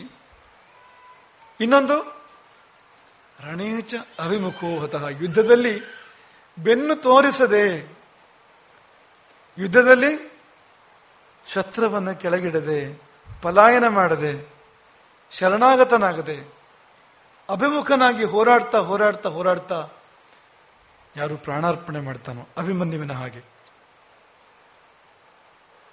ಅವನು ಸೂರ್ಯಮಂಡಲವನ್ನು ಭೇದಿಸಿ ಯೋಗಿಯಲ್ಲಿ ಹೋಗಿ ಸೇರ್ತಾನೋ ಅಲ್ಲಿಯೇ ಹೋಗಿ ಸೇರ್ತಾನೆ. ಅಷ್ಟೆತ್ತರವನ್ನು ಅವನು ಮುಟ್ತಾನೆ. ಹಾಗಾಗಿ ವೀರಸ್ವರ್ಗ ವಿಮುಕ್ತಿ ಅಂತ ನಿಮಗೆ ನೆನಪಿರ್ಬೋದು. ಸಪ್ತಶತಿಯ ಪಾಠದ ಸಮಯದಲ್ಲಿ ಹೇಳಿದ್ದು ಹಳೆ ವಿದ್ಯಾರ್ಥಿಗಳಿಗೆ ನೆನಪಿರ್ಬೋದು ಅಂತ. ಸಪ್ತಶತಿ ಅಲ್ಲಿ ದೇವಿಯ ವರ್ಣನೆ ಇದೆ. ಏನಂತ ದೇವಿಯ ವರ್ಣನೆ ಇದೆ ಅಂದ್ರೆ, ರಾಕ್ಷಸರನ್ನ ಕಂಡ ಕೂಡಲೇ ನಾಶ ಮಾಡ್ಬೋದಾಗಿತ್ತಾರ ನೀನು ಅಂತ. ಚಿಟಿಕೆ ಹೊಡೆದು ನಾಶ ಮಾಡ್ಬಿಡುದು ರಾಕ್ಷಸರನ್ನ ಅಂತ. ಶಸ್ತ್ರಗಳ ಪ್ರಯೋಗ ಯಾಕೆ ರಾಕ್ಷಸರ ಮೇಲೆ? ದೇವಿ ಅಂತ ದೇವಿ ಅಂದ್ರೆ ಸಾಕಿತ್ತು. ಮತ್ಯಾಕೆ ಈ ಬಿಲ್ಲು ಬಾಣ ತ್ರಿಶೂಲ ಎಲ್ಲ ಅಂದ್ರೆ, ಸಪ್ತಶತಿ ವರ್ಣನೆ ಮಾಡ್ತದೆ, ಶಸ್ತ್ರಗಳಿಂದ ಆಗುವ ವಧೆ ಇದೆಯಲ್ಲ ಅದು ಉತ್ತಮ ಗತಿಗೆ ಕಾರಣ ಆಗುವಂಥದ್ದು ಅಂತ. ರಾಕ್ಷಸರಿಗೆ ಅವರ ಜೀವಕ್ಕೆ ಶ್ರೇಯಸ್ಸಾಗಲಿ ಎಂಬ ಕಾರಣಕ್ಕೆ ನೀನು ತಾನೇ ಶಸ್ತ್ರಗಳನ್ನು ಪ್ರಯೋಗ ಮಾಡಿದೆ ರಾಕ್ಷಸರ ಮೇಲೆ. ನಿನ್ನ ಶಸ್ತ್ರಗಳು ತಾಗಿ ಪಾಪವೆಲ್ಲ ಕಳೆದು, ರಾಕ್ಷಸರು ಅಂದ್ರೆ ಹೇಳಿ ಕೇಳಿ ತುಂಬಾ ಪಾಪಗಳನ್ನು ಮಾಡಿದವರು, ಅವರು ಮಾಡಿದ ಜನ್ಮ ಜನ್ಮಾಂತರದ ಪಾಪಗಳೆಲ್ಲ ಕಳೆದು ಶುದ್ಧರಾಗಿ ಅವರು ಮುಕ್ತಿಯನ್ನು ಹೊಂದಲಿ ಅಂತ ತಾನೇ ನೀನು ಶಸ್ತ್ರಗಳನ್ನು ಪ್ರಯೋಗ ಮಾಡಿದ್ದು ರಾಕ್ಷಸರ ಮೇಲೆ. ಹಾಗಾಗಿ ಈ ಶಸ್ತ್ರದಿಂದ ಬರ್ತಕ್ಕಂಥ ಮರಣ ತುಂಬಾ ಶ್ರೇಷ್ಠವಾಗಿರ್ತಕ್ಕಂಥದ್ದು. ಯಾವಾಗ ಅಂದ್ರೆ ಧರ್ಮಕ್ಕಾಗಿ, ದೇಶಕ್ಕಾಗಿ, ದೇವರಿಗಾಗಿ, ಗುರುವಿಗಾಗಿ, ನಾರಿಯರ ಮಾನಕ್ಕಾಗಿ, ಇಂಥ ಒಂದು ಒಂದು ಒಂದು ಪವಿತ್ರ ಉದ್ದೇಶಕ್ಕೋಸ್ಕರವಾಗಿ ಹೋರಾಡ್ತಾ ಶಸ್ತ್ರಗಳು ತಾಗಿ ಏನು ರಕ್ತ ಹರಿತದೆ ಅಥವಾ ಶಸ್ತ್ರಗಳು ತಾಗಿ ಏನು ಪ್ರಾಣವೇ ಹೋಗ್ತದೆ, ಅದೆಲ್ಲ ಅವರ ಆತ್ಮೋದ್ಧಾರಕ್ಕೆ ಕಾರಣ ಆಗುವಂಥದ್ದು. ಆ ಬಹುಮಾನ ತುಂಬಾ ದೊಡ್ಡದು. ಈ ಎಲ್ಲ ಬಹುಮಾನಗಳಿಗಿಂತಲೂ ಕೂಡ ಆತ್ಮಕ್ಕೆ ಶ್ರೇಯಸ್ಸಾಗತಕ್ಕಂಥ ಬಹುಮಾನ ತುಂಬಾ ತುಂಬಾ ದೊಡ್ಡದು, ತುಂಬಾ ಅದು ಶ್ರೇಷ್ಠವಾಗಿರ್ತಕ್ಕಂಥದ್ದು. ಇನ್ನು ಅಯೋಧ್ಯೆಗೆ ಬಂದ್ರೆ, ಅಯೋಧ್ಯೆ ಈ ಪರಿಯ ಕ್ಷತ್ರಿಯರಿಂದ ತುಂಬಿ ಹೋಗುತ್ತಂತೆ. ಇಂಥ ವೀರರಿಂದ ಸುಸಂಪೂರ್ಣವಾಗಿತ್ತು. ಈ ಶಬ್ದವನ್ನು ಬಳಸಿದ್ದಾರೆ ರಾಮಾಯಣದಲ್ಲಿ, ಸುಸಂಪೂರ್ಣ ಅಂತ. ಅಪೂರ್ಣ ಅಲ್ಲ, ಸುಸಂಪೂರ್ಣ ಅಂತ. ಅಂದ್ರೆ ಅಯೋಧ್ಯೆಯಲ್ಲಿ ಕೊರತೆ ಇಲ್ಲದಂತೆ ಈ ಪರಿಯ ವೀರ ಕ್ಷತ್ರಿಯರು ತುಂಬಿಕೊಂಡಿದ್ದರು ಅಂತ. ಒಬ್ಬೊಬ್ಬ ಸೈನಿಕನು ಬೆಂಕಿಯ ಚೆಂಡಿದ್ದಂತೆ ಅಯೋಧ್ಯೆಯಲ್ಲಿ.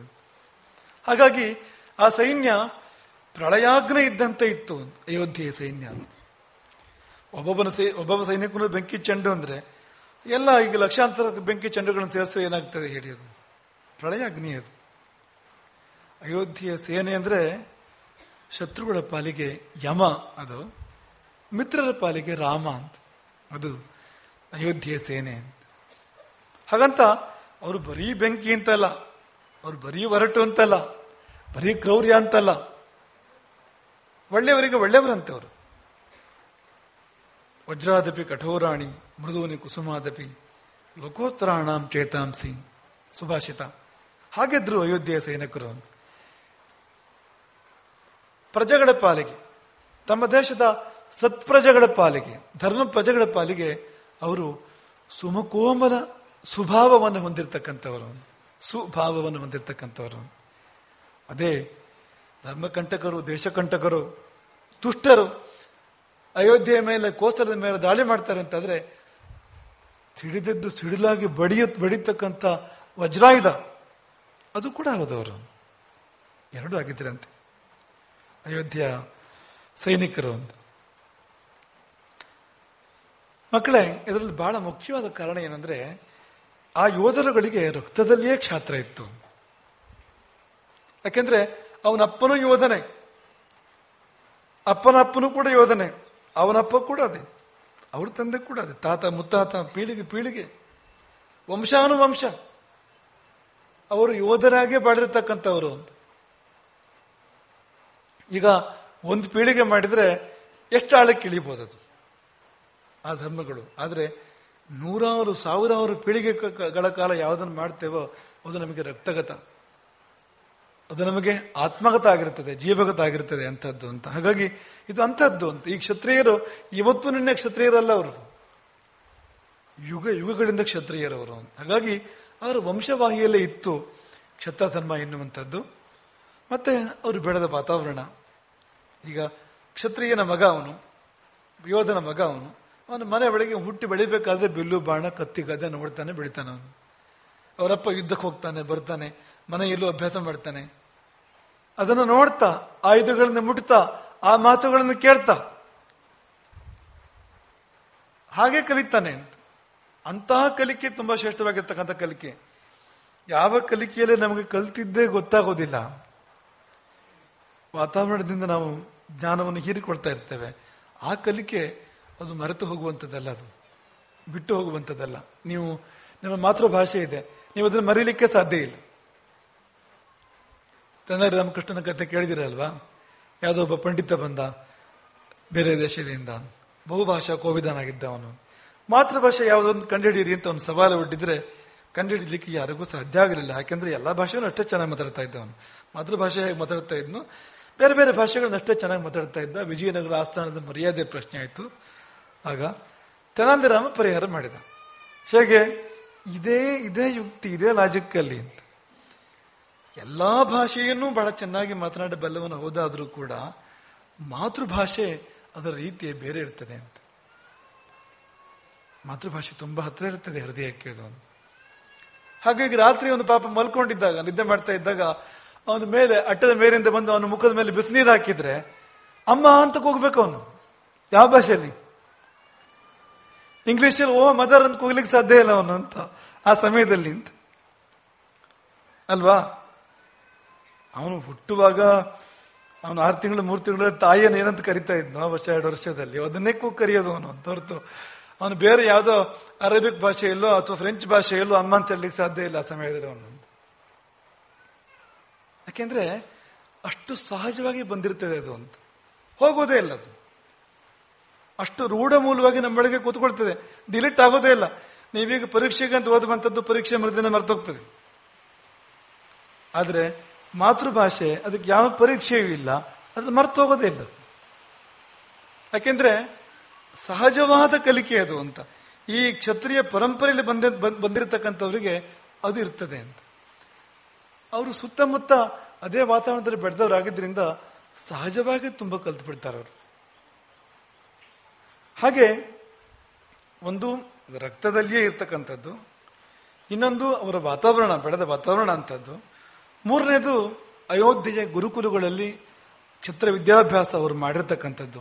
ಸರಿಯಾದ ಕ್ರಮದಲ್ಲಿ ಗುರುಮುಖಿಯನ್ನ ಗುರು ಸೇವೆ ಮಾಡಿ ಕ್ಷತ್ರ ವಿದ್ಯಾಭ್ಯಾಸವನ್ನ ಉತ್ತಮೋತ್ತಮವಾದ ರೀತಿಯಲ್ಲಿ ಮಾಡಿರ್ತಕ್ಕಂಥದ್ದು.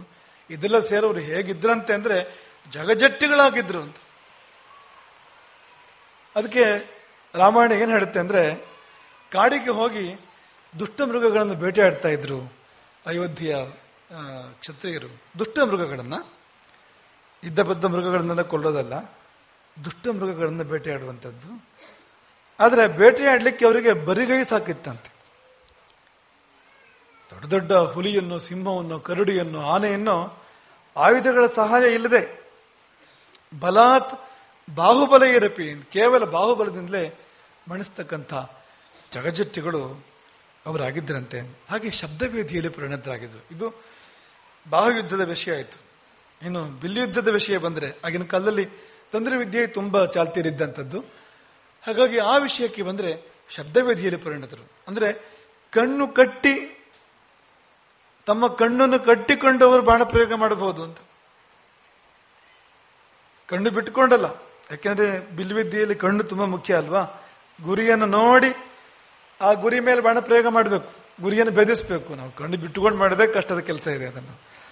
ಹಾಗಿರುವಾಗ ಕಣ್ಣು ಕಟ್ಟಿ ಮಾಡುವಂಥದ್ದು, ಕತ್ತಲಲ್ಲಿ ಶಬ್ದವೇದಿ ವಿದ್ಯೆ ಅಂತ ಅದಕ್ಕೆ ಹೆಸರು ಅಂತ. ಸದ್ದು ಕೇಳಿ, ಒಂದು ಹುಲಿಯೋ ಸಿಂಹವೋ ಗರ್ಜನೆ ಮಾಡಿದ್ರೆ ಅದರ ಬಾಯಿಯಲ್ಲಿರ್ಬೋದು, ಹೊಟ್ಟೆಯಲ್ಲಿರ್ಬೋದು, ಎದೆಯಲ್ಲಿರ್ಬೋದು, ಮರ್ಮಸ್ಥಾನಗಳು ಎಲ್ಲಿ ಬರುತ್ತದೆ ಅನ್ನೋದನ್ನು ಕರಾರುವಾಕ್ಕಾಗಿ ಅಂದಾಜು ಮಾಡಿ ಕತ್ತಲಲ್ಲಿ ಅದಕ್ಕೆ ಸರಿಯಾಗಿ ಧನುಸ್ಸು ಬಾಣಗಳನ್ನ ಸಂಯೋಜನೆ ಮಾಡಿ ಪ್ರಯೋಗ ಮಾಡಿದ್ರೆ ಆ ಪ್ರಾಣಿ ಆ ಮರ್ಮ ಭೇದ ಆಗಿ ಹೋಯ್ತು ಅಂತ ಲೆಕ್ಕ ಅದು ಅಂತ. ಹಾಗಾಗಿ ಅಂತಹ ಶಬ್ದವೇದಿಯಲ್ಲಿ ಪರಿಣತರು ಅದೆಷ್ಟೋ ಮಂದಿ ಅಯೋಧ್ಯೆ ಸೇನೆಯಲ್ಲಿ ಇದ್ದರು ಅಂತ. ಆಮೇಲೆ ಮಹಾರಥರು ಅಂತ. ಮಹಾರಥರು ಗೊತ್ತು ನಿಮಗೆ ಮಹಾರಥರ ಬಗ್ಗೆ ಅಲ್ವಾ? 10,000 ವೀರರೊಂದಿಗೆ ಹೋರಾಡಬಲ್ಲ ಒಬ್ಬ ವೀರ ಅಂತ, ಅವನನ್ನು ಮಹಾರಥ ಅಂತ ಕರೀತಾರೆ. ತನ್ನ ರಥ, ತನ್ನ ಕುದುರೆಗಳು, ತನ್ನ ಸಾರಥಿ, ತನ್ನ ಚಕ್ರರಕ್ಷಕರು, ಪಾರ್ಶ್ವರಕ್ಷಕರು, ಪೃಷ್ಠರಕ್ಷಕರು ಇವೆಲ್ಲವನ್ನೂ ಕಾಪಾಡಿಕೊಂಡು ತನ್ನನ್ನು, ತನ್ನ ರಥವನ್ನು, ರಥದ ಪರಿವಾರ, ಸಾರಥಿ, ಕುದುರೆ, ಚಕ್ರರಕ್ಷಕ, ಪಾರ್ಶ್ವರಕ್ಷಕ, ಪೃಷ್ಠರಕ್ಷಕ ಹಿಂಭಾಗದಲ್ಲಿರ್ತಾನೆ. ಪೃಷ್ಠ ಅಂದ್ರೆ ಹಿಂಭಾಗ ಅಂತ. ಪಾರ್ಶ್ವರಕ್ಷಕ ಎರಡು ಪಕ್ಕದಲ್ಲಿರ್ತಾನೆ. ಚಕ್ರರಕ್ಷಕರು ಚಕ್ರಗಳ ಹತ್ತಿರದಲ್ಲಿ ಇರ್ತಾರೆ ಅವರು. ಸಾರಥಿ ಮುಂದೆ ಕೂತಿರ್ತಾನೆ ಮತ್ತು ಮುಂದೆ ಕುದುರೆ ಇದೆ. ತನ್ನನ್ನು ಮಾತ್ರವಲ್ಲದೆ ಇವೆಲ್ಲವನ್ನು ರಕ್ಷಿಸಿಕೊಂಡು ಇವು ಯಾವುದಕ್ಕೂ ತೊಂದರೆ ಆಗದಂತೆ 10,000 ವೀರರೊಂದಿಗೆ ಹೋರಾಡಬಲ್ಲವನು ಮಹಾರಥ. ಇಂಥ ಮಹಾರಥರು ಸಾವಿರ ಮಂದಿ ಇದ್ದರು ಅಯೋಧ್ಯೆಯಲ್ಲಿ.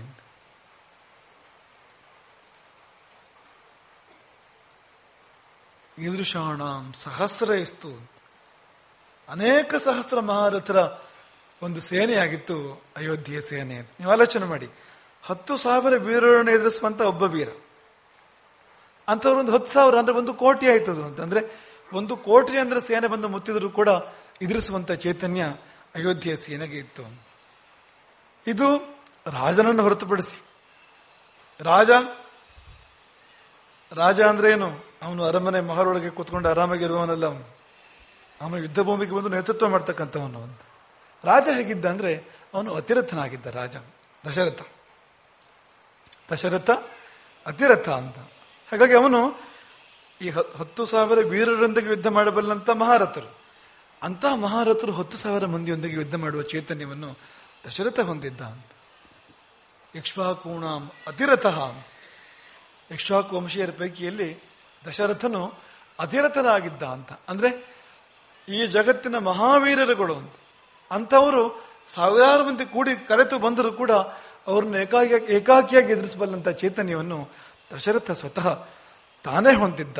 ಹಾಗಾಗಿ ಇಕ್ಷ್ವಾಕೂಣ ಅತಿರಥ ಪ್ರತಾಪಹತ ಕಂಟಕ, ತನ್ನ ಪ್ರತಾಪದಿಂದಲಾಗಿ ಕೋಸಲಕ್ಕೋ ಅಥವಾ ಧರ್ಮಕ್ಕೋ ಬಂದ ಕಂಟಕಗಳನ್ನು ಅವನು ನಿರಸ್ತಗೊಳಿಸಿರ್ತಕ್ಕಂಥವನು. ಅವನಿಗೆ ಯಾರು ಇದಿರಲಿಲ್ಲ ಅವನ ಕಾಲದಲ್ಲಿ. ಅವನ ಶತ್ರುಗಳು ಯಾರು ದಶರಥನ ಸಮ ಮಿಗಿಲು ಎನ್ನುವಂಥವ್ರು ಇರಲಿಲ್ಲ. ಅಂತ ದಶರಥನ ನೇತೃತ್ವ ಇದೆಲ್ಲ ಸೇರಿ ಅಂತೂ ವೀರಕ್ಷತ್ರಿಯರ ಬಹುದೊಡ್ಡ ಕೇಂದ್ರವಾಗಿತ್ತು ಅಯೋಧ್ಯೆ ಅಂತ. ಗುಹೆಯಲ್ಲಿ ಸಿಂಹಗಳಿರ್ತವೆ. ಹಾಗಾಗಿ ಆ ಗುಹೆಯನ್ನು ಕ್ಷುದ್ರ ಪ್ರಾಣಿಗಳು ಪ್ರವೇಶ ಮಾಡುವಂತೆ ಇಲ್ಲ ಅಲ್ವಾ? ಸಿಂಹದ ಗುಹೆಯನ್ನು ನರಿ ಪ್ರವೇಶ ಮಾಡೋದಕ್ಕೆ ಸಾಧ್ಯ ಇಲ್ಲ. ಪ್ರವೇಶ ಮಾಡಬಹುದು,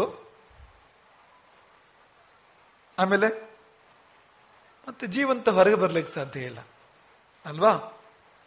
ಹಾಗೆ ಅಯೋಧ್ಯೆಯನ್ನು ಪ್ರವೇಶ ಮಾಡ್ಲಿಕ್ಕೆ ಸಾಧ್ಯ ಇಲ್ಲ ಅನ್ಯರಿಗೆ.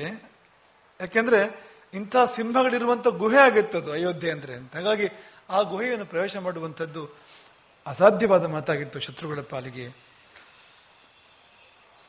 ಕೊನೆಯದಾಗಿ ಇಷ್ಟೆಲ್ಲ ಸಮರ್ಥರಿದ್ರಲ್ಲ ಅಯೋಧ್ಯೆಯಲ್ಲಿ, ಆದರೆ ಅವರೆಲ್ಲ ನಾಯಕರು ಹೊರತು ಖಳನಾಯಕರಲ್ಲ. ಯಾರು ನಾಯಕ, ಯಾರು ಖಳನಾಯಕ? ರಾಮನಿಗೂ ಶಕ್ತಿ ಇದೆ, ರಾವಣನಿಗೂ ಶಕ್ತಿ ಇದೆ. ಏನು ವ್ಯತ್ಯಾಸ ಇಬ್ಬರಿಗೂ ವ್ಯತ್ಯಾಸ ಏನು ಹೇಳಿ? ಇದು ಇಬ್ಬರಿಗೂ ಸಮಾನ, ಶೌರ್ಯ ಇಬ್ಬರಿಗೂ ಸಮಾನ. ಸ್ವಲ್ಪ ಹೆಚ್ಚಿರ್ಬೋದು, ಕಡಿಮೆ ಇರ್ಬೋದು, ಆದ್ರೆ ಇಲ್ಲೂ ಶೌರ್ಯ ಇದೆ, ಅಲ್ಲೂ ಶೌರ್ಯ ಇದೆ. ಹಾಗಿದ್ರೆ ಏನು ವ್ಯತ್ಯಾಸ? ಇಲ್ಲಿ ಧರ್ಮ ಇದೆ, ಅಲ್ಲಿ ಅಧರ್ಮ ಇದೆ. ಶೌರ್ಯ ಪ್ಲಸ್ ಧರ್ಮ ಅದು ನಾಯಕ. ಶೌರ್ಯ ಮತ್ತು ಅಧರ್ಮ ಅದು ಖಳನಾಯಕ. ಹಾಗಾಗಿ ಖಳನಾಯಕನಲ್ಲಿ ಶೌರ್ಯ ಇರ್ತದೆ, ಖಳನಾಯಕನಾಗಬೇಕಲ್ಲ ಅವನು. ಹಾಗಾಗಿ ಶೌರ್ಯ ಬೇಕು ಅವನಿಗೂ ಕೂಡ. ಆದ್ರೆ ಅಧರ್ಮ ಇದೆ ಜೊತೆಯಲ್ಲಿ. ನಾಯಕನಲ್ಲಿ ಧರ್ಮ ಇರ್ತದೆ ಶೌರ್ಯದ ಜೊತೆಯಲ್ಲಿ. ಹಾಗಾಗಿ ಅಯೋಧ್ಯೆಯ ವೀರರು ಯುದ್ಧ ಧರ್ಮವನ್ನು ಪರಿಪಾಲನೆ ಮಾಡ್ತಾ ಇದ್ರು. ಯುದ್ಧ ಧರ್ಮ ಅಂದ್ರೆ ಏನು? ಯಾರಾದ್ರೂ ಬಂದು ಶರಣಾಗತನಾದ್ರೆ ಯುದ್ಧದ ಮಧ್ಯದಲ್ಲಿ ಸೋತೆ ಅಂತ ಶರಣಾಗತನಾದ್ರೆ ಅವನ ಮೇಲೆ ಶಸ್ತ್ರ ಎತ್ತಾ ಇರಲಿಲ್ಲ. ಓಡಿ ಹೋಗ್ತಾ ಇದ್ರೆ, ಪಲಾಯನ ಮಾಡ್ತಾ ಇದ್ರೆ ಅವನ ಮೇಲೆ ಶಸ್ತ್ರ ಎತ್ತಾ ಇರಲಿಲ್ಲ. ಒಬ್ಬಂಟಿಯಾಗಿದ್ರೆ, ಅಸಹಾಯಕನಾಗಿದ್ರೆ, ಅಥವಾ ಆಯುಧಗಳನ್ನು ಕಳ್ಕೊಂಡಿದ್ರೆ, ಯುದ್ಧದ ಮಧ್ಯದಲ್ಲಿ ಹೋರಾಡ್ತಾ ಆಯುಧಗಳನ್ನು ಕಳ್ಕೊಂಡು ನಿರಾಯುಧನಾಗಿದ್ರೆ ಅವನ ಮೇಲೆ ಶಸ್ತ್ರ ಎತ್ತಾ ಇರಲಿಲ್ಲ.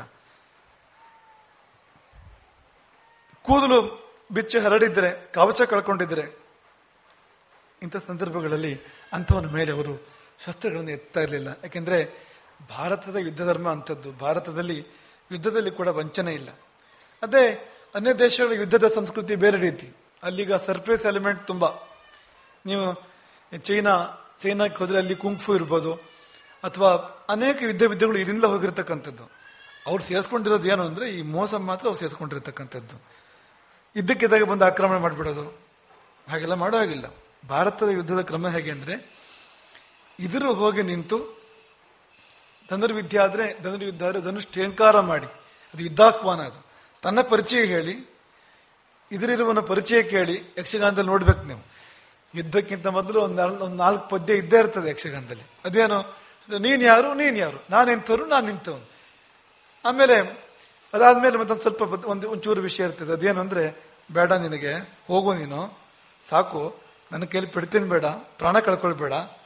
ಇದಿಷ್ಟು ಉಂಟು. ನೀವು ಯಕ್ಷಗಾನ ನೋಡಿಬೇಕಾದ್ರೆ ಮೊದಲನೇದಾಗಿ ಇದ್ರಾಗುವಂಥದ್ದು, ಆಮೇಲೆ ಸ್ವಪರಿಚಯ, ಅದಾದ ಮೇಲೆ ವಾರ್ನಿಂಗ್, ಒಂದು ಎಚ್ಚರಿಕೆ ಕೊಡುವಂಥದ್ದು. ಈಗ ನಿನ್ನ ಪ್ರಾಣ ಹೋಗ್ಬೋದು, ಇದರಲ್ಲಿ ಕೈಕಾಲು ಕೊಳ್ಕೊಳ್ತೀಯ ನೀನು, ಹಾಗಾಗಿ ಬೇಡ ನಿನಗೆ, ಬಿಟ್ಬಿಡ್ತೇನೆ, ಹೋಗು. ಆ ಬಿಟ್ಟು ಬಿಡುವ ಅವಕಾಶ ಇದೆ ನಮ್ಮಲ್ಲಿ ಅಂತ.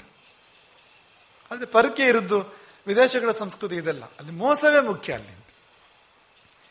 ಇವತ್ತಿನ ಆಧುನಿಕ ಯುದ್ಧತಂತ್ರವಾದರೂ ಕೂಡ ಅದ್ರಲ್ಲಿ ವಂಚನೆಯ ಭಾಗ ತುಂಬಾ ಅತ್ಯಧಿಕ ಅಂತ. ಅದರಲ್ಲೇ ಸೋಲು ಗೆಲುವುಗಳು ನಿರ್ಣಯ ಆಗ್ತಕ್ಕಂಥದ್ದು. ಯಾರು ಚೆನ್ನಾಗಿ ಮೋಸ ಮಾಡ್ತಾರೆ ಅವ್ರು ಗೆಲ್ತಾರೆ ಅಂತ ಇವತ್ತಿನ ಯುದ್ಧದ ವೈಖರಿ ಇರ್ತಕ್ಕಂಥದ್ದು ಹಾಗೆ. ಆದ್ರೆ ಭಾರತದ ಪಾರಂಪರಿಕ ಯುದ್ಧದ ಕ್ರಮ ಹೇಗೆ ಅಂದ್ರೆ, ಇದ್ರಾಗಬೇಕು, ಸ್ವಪರಿಚಯ ಆಗ್ಬೇಕು, ವಂಚನೆ ಇಲ್ಲದೆ ಯುದ್ಧ ಮಾಡ್ಬೇಕು. ಯುದ್ಧ ಮಾಡ್ತಾ ಮಾಡ್ತಾ ಒಬ್ಬ ಅವನು ಡಿಸಡ್ವಾಂಟೇಜ್ ಅಂತ ಸ್ಥಿತಿಗೆ ಹೋದ ಅಂತಂದ್ರೆ, ಅವನಿಗೇನೋ ಕಷ್ಟ ಇದೆ, ತೊಂದರೆ ಇದೆ, ಆವಾಗಲೇ ಹೋಗಿ ಪ್ರಾರಂಭ ಮಾಡುವಂಥದ್ದಲ್ಲ, ಅವನಿಗೊಂದು ಅವಕಾಶ ಕೊಡಬೇಕು. ಇದೆಲ್ಲ ಪಾಲನೆ ಮಾಡ್ತಾ ಇದ್ದಂಥ ಧರ್ಮವೀರರ ನಾಡು ಆಗಿತ್ತು ಅಯೋಧ್ಯೆ. ಹೆಮ್ಮೆ ಪಡಬೇಕು ನಾವು ಅಂತ. ಇಂಥ ಒಂದು ಕ್ಷಾತ್ರ ನಮಗೆ ಬೇಕು ಹೊರತು ಇವತ್ತು ಅಂಥ ಕ್ಷಾತ್ರ ಇಲ್ಲ. ಇವತ್ತು ಯುದ್ಧಗಳು ಧರ್ಮಕ್ಕಾಗಿ ಅಲ್ಲ, ಹಣಕ್ಕಾಗಿ, ಲಾಭಕ್ಕಾಗಿ ಆಗುವಂಥದ್ದು, ಅಥವಾ ಸೇಡಿಗಾಗಿ ಆಗುವಂಥದ್ದು. ಅವತ್ತು ಸೇಡಿಗಾಗಿ ಅಲ್ಲ, ರಾಮನಿಗೆ ಸೇಡಿಲ್ಲ.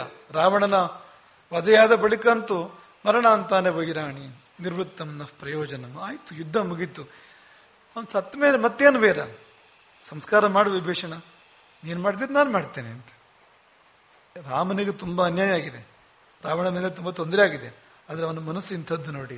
ಯಾಕೆಂದ್ರೆ ಅದೆಲ್ಲ ಈ ಧರ್ಮಕ್ಕಾಗಿ ಯುದ್ಧ ಹೊರತು ಸೇಡಿಗಾಗಿ ಅಲ್ಲ, ಅಥವಾ ಹಣಕ್ಕಾಗಿ, ಲಾಭಕ್ಕಾಗಿ ಅಲ್ಲ ಅಂತ. ಮತ್ತೆ ಎಲ್ಲ ಯುದ್ಧದ ಚೌಕಟ್ಟನ್ನು ಪಾಲಿಸಿ ಯುದ್ಧ ಮಾಡುವಂಥದ್ದು ಅಂತ. ಹಾಗಾಗಿ ಇಂತಹ ಯುದ್ಧ ಅದು ಯಜ್ಞಕ್ಕೆ ಸಮಾನ. ಇಂತಹ ಯುದ್ಧ ಅದು ಯೋಗಕ್ಕೆ ಸಮಾನ. ಈ ಯುದ್ಧವು ಯೋಗವೂ ಹೌದು, ಯಾಗವೂ ಕೂಡ ಹೌದು ಅಂತ. ಯಾಗದಿಂದ ಯಾವ ಫಲವೋ, ಯೋಗದಿಂದ ಯಾವ ಫಲವೋ, ಯುದ್ಧದಿಂದ ಕೂಡ ಅದೇ ಫಲ ಬರಲಿಕ್ಕೆ ಸಾಧ್ಯ ಇದೆ. ಅಂಥ ಉದ್ದೇಶ ನಮಗಿದ್ದಾಗ, ಧರ್ಮವೇ ದೈವವೇ ಮೇಲೆ ಎಂಬ ಉದ್ದೇಶ ಅದರ ಅಡಿಯಾಳಾಗಿ ಅದಕ್ಕಾಗಿ ನಾವು ಹೋರಾಡ್ತಾ ಇದ್ದಾಗ, ಯುದ್ಧ ಮರ್ಯಾದೆಗಳನ್ನು ಮೀರದೇ ಇದ್ದಾಗ, ಅವನು ಸತ್ತರೂ ಲಾಭ, ಗೆದ್ದರೂ ಲಾಭ. ಸತ್ತರೆ ಅವನು ದೇವರಾಗ್ತಾನೆ, ಅವನು ದೈವತ್ವವನ್ನು ಪಡಿತಾನೆ. ಸತ್ತರೆ, ಗೆದ್ದರೆ ಮನುಷ್ಯರ ಮಧ್ಯೆ ದೇವರಾಗ್ತಾನೆ. ಅವನು ಈ ಲೋಕದಲ್ಲಿ ದೈವತ್ವ ಬರ್ತದೆ ಅವನಿಗೆ. ಅವನೊಂದು ಭೂಮಿ ದೇವನಾಗ್ತಾನೆ, ಅಥವಾ ದೇವತೆಯೇ ಆಗ್ತಾನೆ. ಅಷ್ಟು ಪವಿತ್ರವಾಗಿರ್ತಕ್ಕಂಥದ್ದು. ಸಾಮಾನ್ಯವಾಗಿ ರಕ್ತ ಅಂದ್ರೆ ಮಡಿಯಲ್ಲ ಅಲ್ವಾ? ರಕ್ತ, ಮಾಂಸ, ಪೆಟ್ಟು, ಕೊಟ್ಟು ಇದೆಲ್ಲ ಮಡಿಗೆ ಇದಕ್ಕೆಲ್ಲ ಬರುವಂಥದ್ದಲ್ಲ. ಆದ್ರೆ ಹೀಗೆ ನಡೆದಾಗ ತುಂಬಾ ಮಡಿಯೋದು ಅಂತ. ಅತ್ಯಂತ ಪವಿತ್ರ ಅಂದ್ರೆ ಅತ್ಯಂತ ಪವಿತ್ರ ಆಗಿರ್ತಕ್ಕಂಥದ್ದು ಅಂತ. ಹಾಗಾಗಿ ಅಂಥವರ ನಾಡು ಅಯೋಧ್ಯೆ ಆಗಿತ್ತು ಎಂಬುದನ್ನು ವಾಲ್ಮೀಕಿಗಳು ವರ್ಣನೆ ಮಾಡಿದ್ದಾರೆ. ಇದೇ ಕಾರಣಕ್ಕಾಗಿ ಅಯೋಧ್ಯೆ ಆಗಿತ್ತು. ಆ ಶಬ್ದಕ್ಕರ್ಥ ಯೋದ್ಧುಂ ಅಶಕ್ಯ ಇತಿ ಅಯೋಧ್ಯ. ಯೋದ್ಧುಂ ಅಶಕ್ಯ, ಯುದ್ಧ ಮಾಡಲಿಕ್ಕೆ ಸಾಧ್ಯ ಇಲ್ಲ ಅಂತ. ಆ ನಾಡಿನ ಮೇಲೆ ಯುದ್ಧ ಮಾಡಿ ಗೆಲ್ಲಲಿಕ್ಕೆ ಸಾಧ್ಯ ಇಲ್ಲ ಅಲ್ಲ, ಯುದ್ಧ ಮಾಡುವುದೇ ಅಸಾಧ್ಯ ಅಂತ ನಾಡುವುದು ಅಂತ. ಯಾಕೆ ಅನ್ನೋದನ್ನ ಮತ್ತೆ ನೋಡ್ಲಿಕ್ಕಿದೆ, ವಿಮರ್ಶೆ ಮಾಡ್ಲಿಕ್ಕಿದೆ. ಯಾಕೆಂದ್ರೆ ಯುದ್ಧ ಮಾಡಬೇಕಾದ್ರೆ ಹತ್ರ ಬರಬೇಕು, ಒಳಗಡೆ ಬರಬೇಕು. ಅದಕ್ಕೆ ಅವಕಾಶ ಇಲ್ಲ ಅಂತ ಅಲ್ಲಿ ಅಂತ ಅಂಥದ್ದು ಅಂತ. ಹಾಗಾಗಿ ಯೋದ್ಧಂ ಅಶಕ್ಯ, ಯುದ್ಧ ಮಾಡಿ ಗೆಲ್ಲಲಿಕ್ಕೆ ಸಾಧ್ಯ ಇಲ್ಲ ಅಥವಾ ಯುದ್ಧವನ್ನೇ ಮಾಡಲಿಕ್ಕೆ ಸಾಧ್ಯ ಇಲ್ಲ ಎಂಬ ಪುರಿ ಅಯೋಧ್ಯೆ ಅಂತ. ಅಯೋಧ್ಯೆ ಅನ್ಸ್ಕೊಳ್ಳಿಕ್ಕೆ ಇನ್ನೂ ಹಲವಾರು ಕಾರಣಗಳಿದೆ. ಇಷ್ಟೇ ಅಲ್ಲ, ಬರೀ ಸೈನಿಕರ ಕಾರಣಕ್ಕೆ, ದೊರೆಯ ಕಾರಣಕ್ಕೆ ಮಾತ್ರ ಅಲ್ಲ, ವೀರನಾದ ರಾಜ, ವೀರಾದಿ ವೀರರಾದ ಸೈನಿಕರು ಇವರ ಕಾರಣಕ್ಕೆ ಮಾತ್ರ ಅಲ್ಲ, ಇನ್ನು ಹಲವಾರು ಕಾರಣಗಳು ಇವೆ ಅಯೋಧ್ಯೆ ಅಂತ ಅನ್ಸ್ಕೊಳ್ಳಿಕ್ಕೆ. ಅವೆಲ್ಲವನ್ನು ನಾಳೆ ನೋಡೋಣ. ಇಂದಿಗಿಷ್ಟು. ಆದರೆ ಹೃದಯದಲ್ಲಿ ಆ ಭಾವ ಇರಲಿ. ಎಂಥ ವೀರರು, ಎಷ್ಟು ಉನ್ನತ ವ್ಯಕ್ತಿತ್ವ ಅವರಿದ್ದು. ಆ ಪರಂಪರೆ ಆಮೇಲೆ ಕೂಡ ಮುಂದುವರಿಯಿತು ನಮ್ಮ ದೇಶದಲ್ಲಿ. ಇತ್ತೀಚಿನವರೆಗೂ ಶಿವಾಜಿಯವರು, ರಾಣಾ ಪ್ರತಾಪನು, ಅವರ ಕಾಲದವರೆಗೂ ಇವತ್ತು ಕೂಡ ನಮ್ಮ ದೇಶದಲ್ಲಿ ಅಂತ ಆ ಪರಂಪರೆ ಉಳಿದಿದೆ ಅಂತ. ಪೂರ್ತಿ ಅಳೆದಿಲ್ಲ ಅದು ಅಂತ, ಆದರೆ ಆ ತಿಳುವಳಿಕೆ ಅಳೆದಿದೆ. ಆ ಪರಂಪರೆ ಒಂದು ಮಟ್ಟಿಗೆ ಲುಪ್ತಪ್ರಾಯವಾಗಿದೆ. ಆದರೆ ನಾವು ಮತ್ತೆ ಇದನ್ನು ಪುನರುಜ್ಜೀವನ ಮಾಡಬೇಕು ಅಂತ. ಕೊನೆಯದಾಗಿ ಏನು ಅಂದ್ರೆ, ಅದೇ ಮೊದಲು ಹೇಳಿದ್ದನ್ನು ಹೇಳಿ ನಾವು ಮುಕ್ತಾಯ ಮಾಡೋಣ. ಮಕ್ಕಳೇ, ದೇಶಕ್ಕಾಗಿ ನಾವು ಸರ್ವಾರ್ಪಣೆ ಮಾಡಬೇಕು. ದೇಶ ನಮಗೆ ಎಲ್ಲವನ್ನೂ ಕೊಟ್ಟಿದೆ. ಏನು ಕೊಟ್ಟಿದೆ ಅಂತ ಕೇಳಬಾರದು. ಯಾಕಂದ್ರೆ ಎಲ್ಲವನ್ನೂ ಕೊಟ್ಟಿದೆ ದೇಶ. ನಾವು ಇವತ್ತು ಏನಾಗಿದ್ದೇವೋ ಅದು ದೇಶದ ಕಾರಣಕ್ಕಾಗಿರ್ತಕ್ಕಂಥದ್ದು. ತಿಳಿಯದೆ ನಾವು ತುಂಬಾ ಲಾಭಗಳನ್ನು ನಾವು ಪಡ್ಕೊಂಡಿದ್ದೇವೆ ಈ ದೇಶದಿಂದ. ಆ ಋಣ ನಮಗಿದೆ. ಹಾಗಾಗಿ ಆ ಋಣಕ್ಕಾಗಿ ನಾವು ಎಲ್ಲವನ್ನೂ ಅರ್ಪಣೆ ಮಾಡಲಿಕ್ಕೆ, ಸಂದರ್ಭ ಬಂದ್ರೆ ಸರ್ವಸ್ವವನ್ನು ಕೂಡ ಅರ್ಪಣೆ ಮಾಡಲಿಕ್ಕೆ ನಾವು ಸಿದ್ಧರಿರಬೇಕು. ನಮ್ಮ ಗುರುಕುಲದ ವಿದ್ಯಾರ್ಥಿಗಳಂತೂ ಅಥವಾ ನಮ್ಮ ಮಠದ ಶಿಷ್ಯರಂತೂ, ಯಾಕೆಂದ್ರೆ ರಾಮನ ಪರಂಪರೆ ನಮ್ಮದು, ನಾವು ಅವಶ್ಯವಾಗಿ ಆಗಿರಬೇಕು. ಹೃದಯದಲ್ಲಿ ರಾಷ್ಟ್ರವನ್ನು ನಾವು ಸ್ಥಾಪನೆ ಮಾಡಿಕೊಂಡು ರಾಷ್ಟ್ರಕ್ಕಾಗಿ ಸರ್ವಾರ್ಪಣಂ ಎಂಬ ಭಾವದಲ್ಲಿ ನಾವು ಬದುಕಿ ಬಾಳೋಣ. ಆ ಬಾಳಿಗೆ ಕೊಹಿನೂರು ವಜ್ರಕ್ಕಿಂತ ಮಿಗಿಲಾಗಿರ್ತಕ್ಕಂಥ ಮೌಲ್ಯ ಇದೆ. ಆ ಬಾಳು ಅತ್ಯಂತ ಶ್ರೇಷ್ಠವಾಗಿರ್ತಕ್ಕಂಥದ್ದು. ಅಂತ ಶ್ರೇಷ್ಠವಾದ ಬಾಳನ್ನು ಬಾಳೋಣ. ಹರೇ ರಾಮ.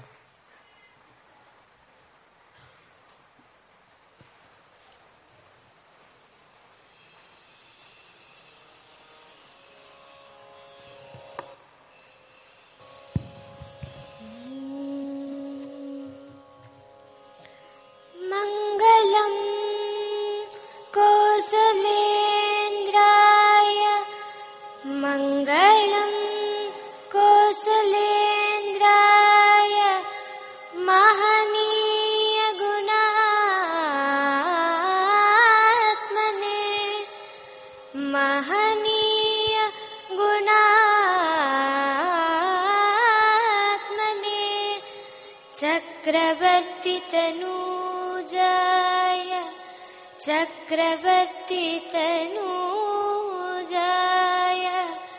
सार्वभौमाय मङ्गलम्.